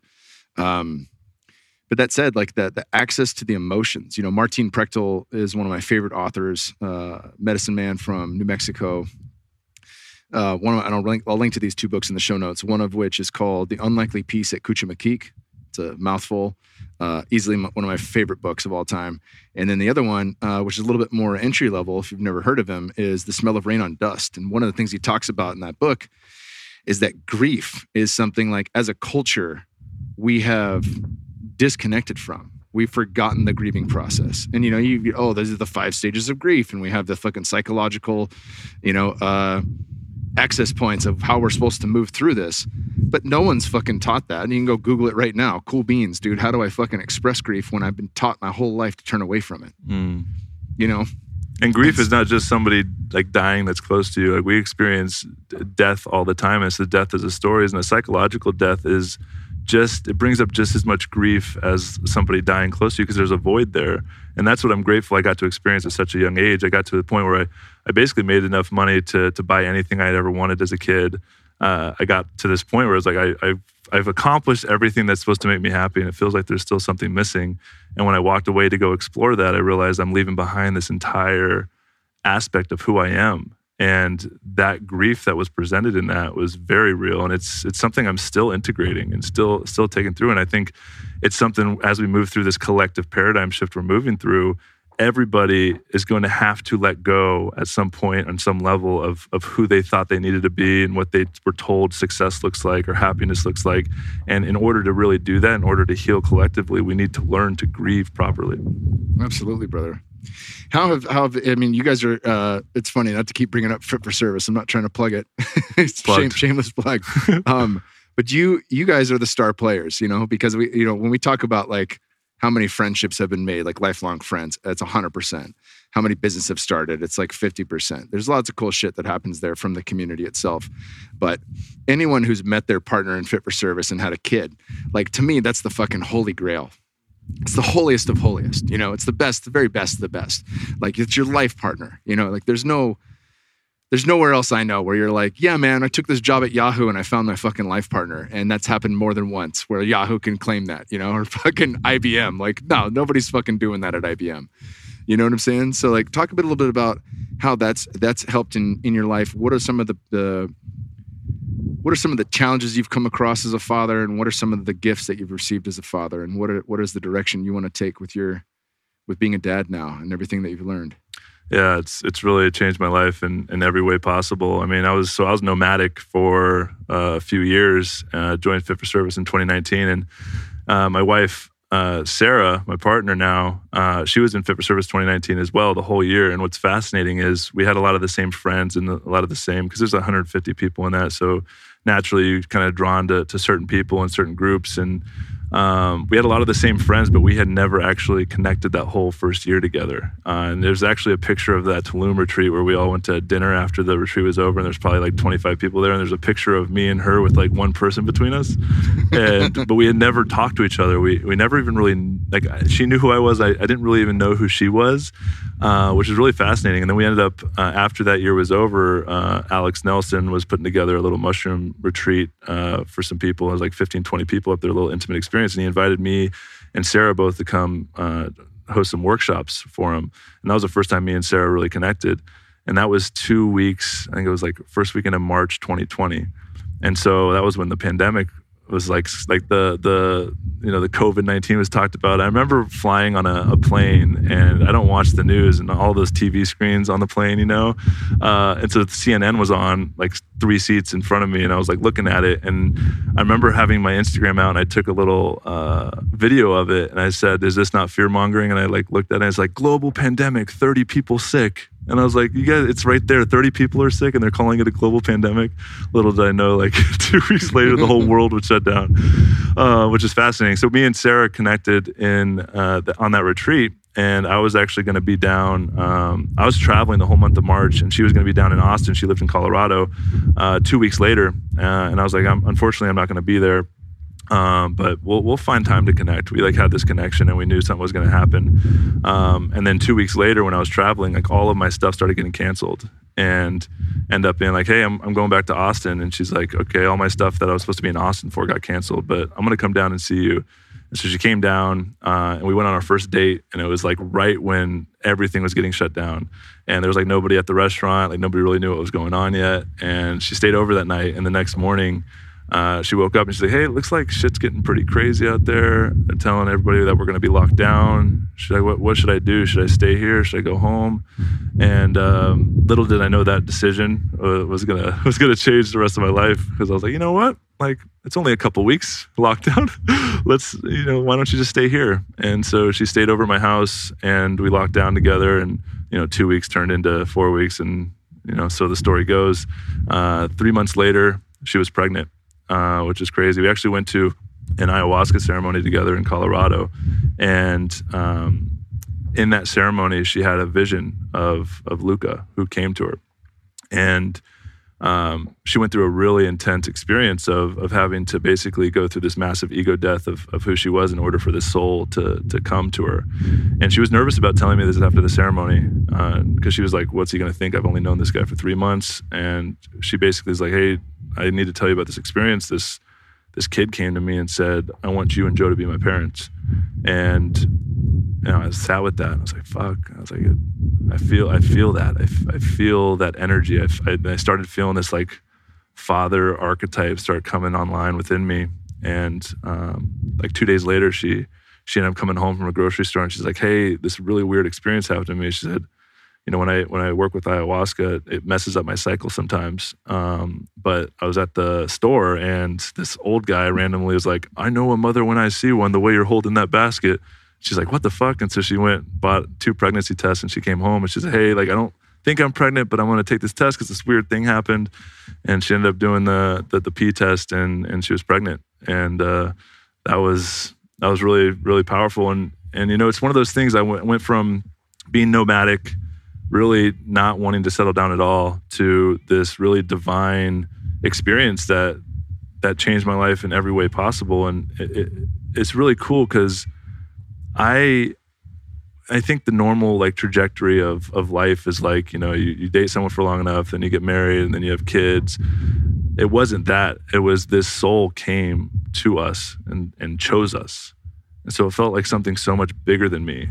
And I sat with that, and obviously it was a huge life-changing experience and had to process that. And I'm grateful that the universe gives us 9 months to process before the baby comes. And that first year was really, really challenging. It's just the portal opens, and I'm really grateful. It's actually fascinating. I think one of the things that really prepared me for that first year of fatherhood was my football career and the mental toughness that I developed and the ability to push myself outside my comfort zone and like lack of sleep and all of that you have to deal with as a father. Because I know a couple other people who've been having kids over the last couple of years, and fathers like really struggling with that first year because you got to support not just yourself and being tired, but you have to support your woman and the kid and there's all these things, and you're just trying to hang on. And I really thrived in that because I had so much training before. It's not for the faint of heart. It's definitely an initiation. Luca just turned 2 a few weeks ago, and he's really starting to come online. And as a father, that first year is not a lot of rewards for the father. It's the kid is really focused on everything around mom. So it's really just a selfless like service role. And now getting to a point where Luca's starting to like show me love and saying daddy and coming over and hugging me, and I'm really starting to connect with the ability to raise this little one in a new way, and contemplating and questioning deep stories. There's one thing to do this healing journey and letting go of traumas with your parents and how you were raised and all these like personal experiences, but to start questioning collective paradigms and what we're told about how the world works and spiritually and all these things. When you have a kid, you really confront that in a big way. And how do I want to raise this kid? How do I want him to be in the world? What do I want the world to look like? And how am I being called to really support him and support the environment that he's going to grow up in? And it's really anchored in this knowing that there's real deep work ahead. And I don't think there's any greater role in the world than being a parent and being a father, and especially in this collective societal environment. I think one of the big things that's healing collectively right now is the masculine energy, and it's just really, really unhealthy masculine presence, not just like individually, but collectively. And so being able to lead the change in that way is really, really deep work. And, I think one of the things that's really lacking, and one of the things that I'm really passionate about cultivating and bringing back into our society and culture in a big way is the lack of rite of passage experiences, especially for young boys moving into manhood.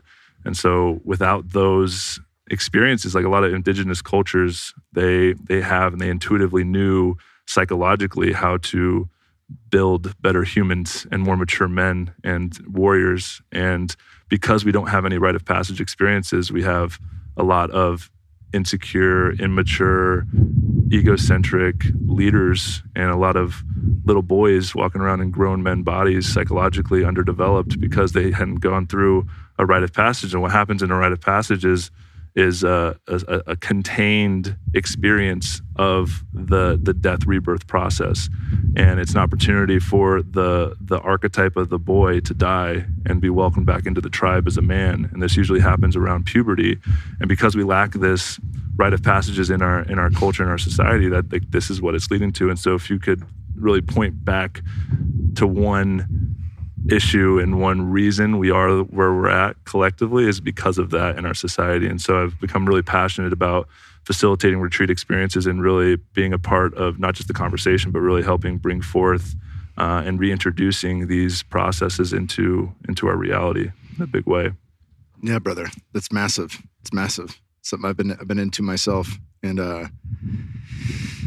yeah, it's interesting when we think of the modern leaders, especially as it pertains to the masculine. You know, there's all the shit talking around patriarchy and all the shit talking around toxic masculinity and stuff like that. And it's like we're all finger pointing at the thing that's wrong. What was the thing that's right? Which cultures did it right? Where they had men in right relation with the feminine, where the feminine was honored and men protected and harnessed the best of their abilities, the way to lead going forward, the way to protect going forward, and the way to provide going forward. And I think those are the qualities that are needed. If we only look at the dark side of what we see in the world right now, we don't point out what to do correctly, right? So we have to track that. What is the correct way, or how has it been done in the past where it was better than it's been done now, at the very least, right? It's not to glorify, indigenous culture or ancestral culture versus the modern life, but there are certain things that we have to take with us, right? Like in Ken Wilber's model of spiral dynamics. And I don't even know if he came up with that. I know there's a few people that work on that model, but infinite spiral staircase, we transcend and include. You transcend, but you include each level, right? And we're stuck in this mental phase right now where scientism has gone off the fucking wheels. And in many ways, we live in a godless society, right? Because of the disconnect religion has made for many people. There's an excellent book. I mentioned it on a podcast previous. You would fucking love it. It's called Not in His Image. And it's by John Lamlash, who I'm going to try to get on the podcast. He's in his 70s now. He's fucking fantastic. He's one of the few Gnostic scholars that breaks down the Gnostic story completely differently than anyone else, and really tries to bridge the gap into this idea of deep ecology, where we see the divine in all things, the way all indigenous cultures across every fucking continent did, including the 1,500 tribes that made up the Celtics. Celtic nation in Europa before it was Europe. 1,500 different fucking tribes participated in that, and they were called pagans later. But pagan meant animist, meant someone that worshiped the divine in nature, the divine you can see that's tangible, right? And that is the same understanding. Sophia is the same understanding as Gaia, right? And if we can mirror those stories, then we have technology to work with. And anybody that's done ayahuasca understands, like, it's a fucking earth medicine. Like, you're drawn to work with the planet's interior. And that interior knowledge is a deep, deep knowledge. It's not something where you're like, for the Richard Dawkins of the world who finger point and say shit, it's just a chemical experience in your brain. You're dreaming it up. It's like, I'm dreaming up shit that I had no idea existed, right? I'm fucking seeing trees come to life, and I'm seeing their soul. I'm seeing their auric field, and I'm witnessing the divine in everything. Right, that's an important fucking experience to have. Yeah, and that's the thing is when you have that experience, nobody can take it away from you. Ever. And that's what all the religions is. Like, all religions are built around a being's individual experience of the divine, and they had an experience. Whether you talk about the Buddha or Jesus, they understood and had a connection where they felt deeply connected to this loving presence of all that is, and they started sharing that message. And what happens with religions is it gets built and calcified around somebody else's experience, and the religion's built around worshiping and idolizing this person that was able to deeply connect with that experience of God. And it's fascinating 2,000 years later how we're still attached to this thing and worshiping and idolizing this man, and we're losing touch with what he was actually saying is, I am the way, the truth, and the light. Like, I am, we all are that experience. And religions keep you separated from an experience of God. But when you go through and work with, something like these plant medicines where you have a deep experience and it develops no longer a need for belief, it becomes a knowing, and nobody can take that away from you. And I have conversations with my parents about their beliefs, and it's really, really challenging because they're like trying to tell me what I believe, and it's like I don't need belief anymore. Like, you no matter what you say, like, you can't take this away from me. It's a knowing. Carl Jung said that famously at the end of his life. Somebody asked him if he believed in God, and he said, "I don't believe, I know." Simple as that. Mic drop. Well, what do you see coming up now? We've been through a lot of shit in the last few years. You and Sarah got some fucking land. I was so happy. I know you were holding down the fort watching Luca get some good daddy time. We had Sarah out here for our first Permaculture 101 event, and I was really happy we got to take a deep dive on your land specifically on the final day with Chad Johnson. That was really fucking cool because the whole point of it was like we wanted to get it, we knew we were going to come in at a loss in this first one, but let's get marketing materials. Let's fucking hype the game, and let's see that it's going to work going forward. And it did. It was fucking awesome. But really getting to deep dive, like, what are the contours? What does your lake look like? How does all these things spring fed? Okay, cool. Can we take water from that and use that for the food forest? And it was really cool to see that. Talk about what you guys want to create on your land and where you see, your life going forward. Yeah, it's really exciting, and I'm really grateful you guys put that together, and I'm excited to see. I mean, what you guys are doing out here is freaking incredible. And Sarah's been getting, into permaculture, and she actually took an online permaculture course, and she was going to a different farm just over the last couple months, and she really got a lot out of what you guys put together. And she, I think it was Permaculture 101. She was like, I think it was like more 201, 301. Like, you guys were really providing a lot of value, and it really expanded her in a deep way. And I think for Sarah, one of the things that is really cool about that experience is how much it shifted her life. I mean, she's always intuitively been deeply connected to the earth and to plants, and has always had a vision of building community. Even 20 years ago, she talks about it. And then she's, became a really badass entrepreneur and really finding a lot of success and really chasing, talk about that unhealthy masculine energy. Like, it was really like going down that path, and it became really stressful for her. And then, over the last couple months, she's let go of the business identity, which was a really powerful experience for her. And she's gone full-time mom. We were working with a nanny the majority of our time. And she realized it's my responsibility to really be around Luca, especially during these formidable years. And so she's been going full-time mom, and she's in a way like really struggled with that, and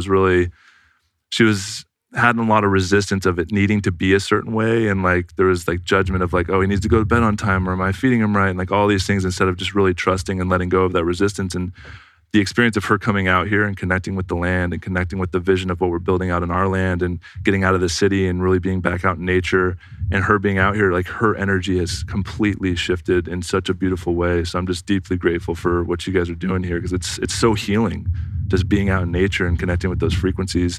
And so for our land, it's been a really, really beautiful experience. We're actually going to be out there full time. We have a house out there that's getting remodeled right now, and Sarah's really focused on the permaculture side of things and getting the land going, and doing very similar things out here, getting the food forest going, being able to create a regenerative farm, growing our own food, and really connecting with how we're fed and collectively and the food system in our country. It's really, really fascinating. Even like organic food, like, there's this glyphosate and poison in everything. Like, it's in the air. And so even if you think you're eating healthy, it's nothing compared to what it can be if you're growing your own food. And so for me, focused on connecting deeper to spirit and to presence, and really getting this instrument that is the human body fully, finely tuned. Like, I can't really do that if I'm not feeding it like really good nutrients. And even the component of what I'm really excited about with growing my own food and growing our own food is the relationship with the plants.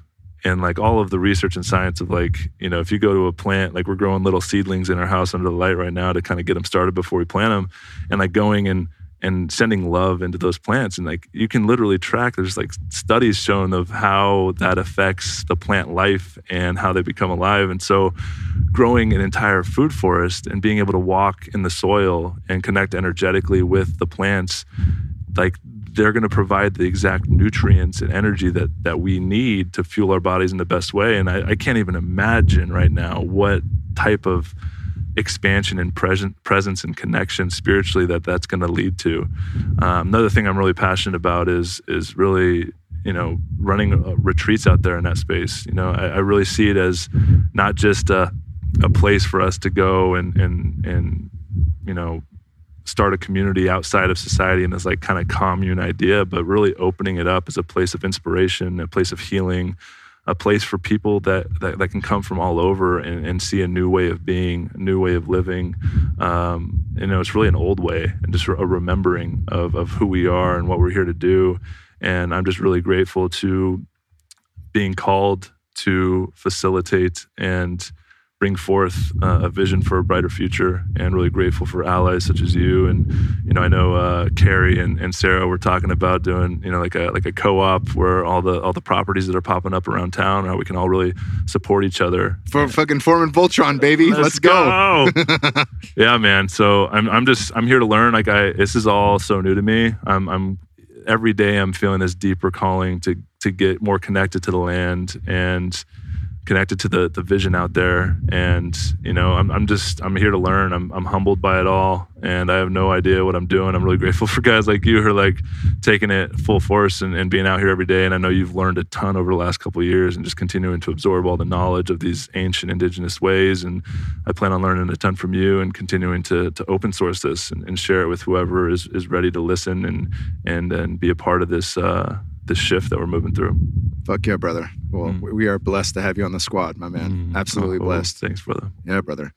You got any travel coming up? Anything on the schedule? What's next? Man, I've been full force in building this vision. One of the things that I'm really passionate about is healing within community. It's one thing I learned from Fit for Service is, it's one thing with all of this stuff coming online with, the psychedelic movement and the FDA approval, and it's all really exciting. But part of me is, I don't think these medicines were meant to be used, in a one-on-one situation in psycho-assisted therapeutic way where you're sitting on a couch and you're going in and there's. You're gonna love that podcast. I'm gonna link this in the show notes. There's a podcast I had that recently sent to me from my homie Ryan Anderson out in Arizona, fire department dude, fucking badass, who's deep in the game, loves the plant medicines, and he found this guy Robert Forte, who did a podcast in 2018. I'll link to it in the show notes. But it's excellent because it's speaking to this exact fucking the conundrum we're in, where it's like shit becomes available, but it's not in the right relation, right? It's not done in the indigenous way. And it's almost, according to him and some certain conspiracy, that is very trackable on purpose, right? And Aldous Huxley spoke of this in Brave New World. We'd find a way to create a drug, which Big Pharma is looking at right now, that has only positive effects. There's no bad trip, right? And the truth of it is, if you've ever had a bad trip, you realize that was one of the most probably profound experiences of your life. If you're drinking alcohol and mushrooms, that's a different bad trip. But if you have a challenging experience where you got to face some shit you've locked away in your closet for 20 years and you're able to move through that can change your life. That can be a fucking weight lifted off your chest for the rest of your life. Yeah, it's a revealing of what's inside of you and being able to process and move through it. So if you take that away and we recreate Soma the way it's described in Brave New World, where it's just a fucking numbing patch you basically slap on anytime shit goes wrong. Feel better. Feel good. Enjoy the fucking sprays of perfect perfumes in the air and the essential oils and the right fucking angelic sounds that we play on speakers publicly, right? And it's just this anesthetizing, I didn't say that word right, but I'm not going to retry it. Anesthetizing the thing. I'm throwing in too many THs now. All right. Anyways, you get what the fuck I'm saying. And it's to do that very thing. It's to calm us. It's to keep us quelled. It's to keep us to not give a fuck about what's happening in the world. It's to keep us not looking or asking questions around what fucking happened in COVID, right? Don't look at this. Look at the Ukraine now. Don't look at that. You look at UFOs now, right? And it's like fucking distraction after distraction after distraction. Fuck all that noise. Pay attention, right? Don't tune out. And use the stuff to awaken us to deeper remembrance that this whole thing is consciousness. The whole thing is, how do we interact with that? What is the right relation with all things? And I think that's an important piece, but I'll link to that. And I sent it to you earlier before we jumped on the podcast with Robert Forte, because it's definitely speaking to what you're talking about. Beautiful. Yeah, I'm going to check it out. Yeah, one thing, speaking to the always wanting to feel good, right? And like expand and reach for higher levels of awareness and love and openness and something like MDMA experience, right? You're like full love, open heart. Like, how do I stay in this as much as possible? And that's one thing I was chasing. But what Carl Jung says, the tree can only reach into the heavens as far as the roots go down into hell. And what I've found with that is the roots that are going down into hell, that's grief. And when you actually learn to deeply access and surrender and feel into the depth of what grief actually is, what you'll find is it's the root of that is just the deepest depth of love. And so when you're looking to expand into these expansive spiritual connection to God, loving moments, love everything, that's the tree going up. And in order for that to expand, you need to go deep into your grief, because that's love as well. But it feels like a void until you get to the center of it. And I know you've had these experiences where you reach the depth of your grief, and all of a sudden, like all these stories unwind. I've had deep healing experiences with my parents specifically, where I've had so much anger and resentment just built up unconsciously from them, from these different experiences. I couldn't know why. They're living in my unconscious, and the plants have really helped me access those. And I've had these experiences where going into the depth of that grief, I just feel the resentment and anger just unwind in my psyche, because I was able to just dive into that grief. And that's such a beautiful thing. And don't just chase the good. The bad is love as well. And it's found in that. And so, one thing I'm really passionate about, what I'm working on now is healing within community and the power that community has. And so I'm launching my own community right now. In the process, we're actually accepting applications. It's called the Heart Collective, and really focused on serving high impact leaders, entrepreneurs, influential visionaries, people who really have, with their ability to create businesses and the influence that they have, facilitate actual change in the world, and bringing those people together to have deep experiences of connection with themselves, connection with each other, and connection with nature, so that we can really focus on coming together and facilitating real change collectively. And what's unique about this community is the importance of rite of passage, like I spoke about earlier. And one of the things that really brought and brings the Fit for Service community together so much is the in-person experiences and the vulnerability and the shedding of all the stories of who we think we needed to be, or the facades and the personas that we wear, and getting to the root of, oh, this is my heart. And when you're able to be around in community where you're able to shed all that stuff through different experiential processes like breath work, or creating sacred space and doing journal exercises that Godzi brings us through, of like talking about our shame and realizing like, wow, we're all so much more alike than we are different. And without those experiences, you can't really build community. And so the community, the Heart Collective, what we're going to do, I've been doing these wilderness expedition retreats, whitewater rafting the last couple of years, have been super powerful and profound. And out of all the medicine retreats I've done, plant medicine, men's work, yoga retreats, like Fit for Service, like all of these things that have been super powerful and profound, I went on this river a few years ago, and just being deeply immersed in nature without any substance at all, like the pure presence and connection to just that dimension of reality that's just so rare to find and be able to be present with nowadays, with all the distractions, was some of the most powerful medicine I've ever been a part of. And I had a vision when I was out there 3 years ago. It was just a whitewater rafting expedition that I went on. Sarah was going with a couple friends. I tagged along with her. This is like in 2020. And I had a vision out there. I was like, man, if I could facilitate a retreat type of experience out here, to be epic. And I ended up telling that vision to one of the guides on the trip, who ended up being one of the owners of this company, and he ended up selling me his permits. So we've been doing these retreats the last couple of years, and they've been really profound. So we're going to use these retreats as a rite of passage experience into the community. So we're calling in 40 founding members to build this thing. And I got 2 river rafting expeditions this summer. And so we're going to take those members out on the river. We're going to go through this experiential process of being really deeply connected and immersed in nature. We're going to shed those layers of who we think we need to be. We're going to initiate the power and the energy of our hearts. And then we're going to come together and really talk about how we can facilitate real change in the world by the things that we're doing. Fuck yeah. The wind agrees. Oh. You know it, brother. Yeah, man. Dude, it's been fucking so great finally getting you on the podcast. Where can people find you? Where can people learn more about the Heart Collective and everything that you guys are doing? Yeah, I appreciate it. The heartcollective.com. It's HART, heartcollective.com. You can follow me on Instagram, joe.hawley.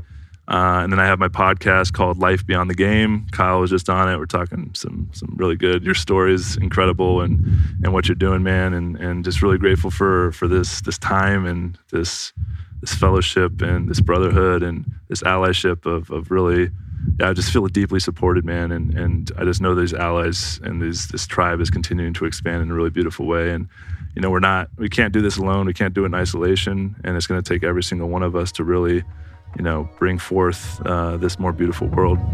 Fuck yeah, brother. Beautifully stated. Thank you, my man. Thank you, man.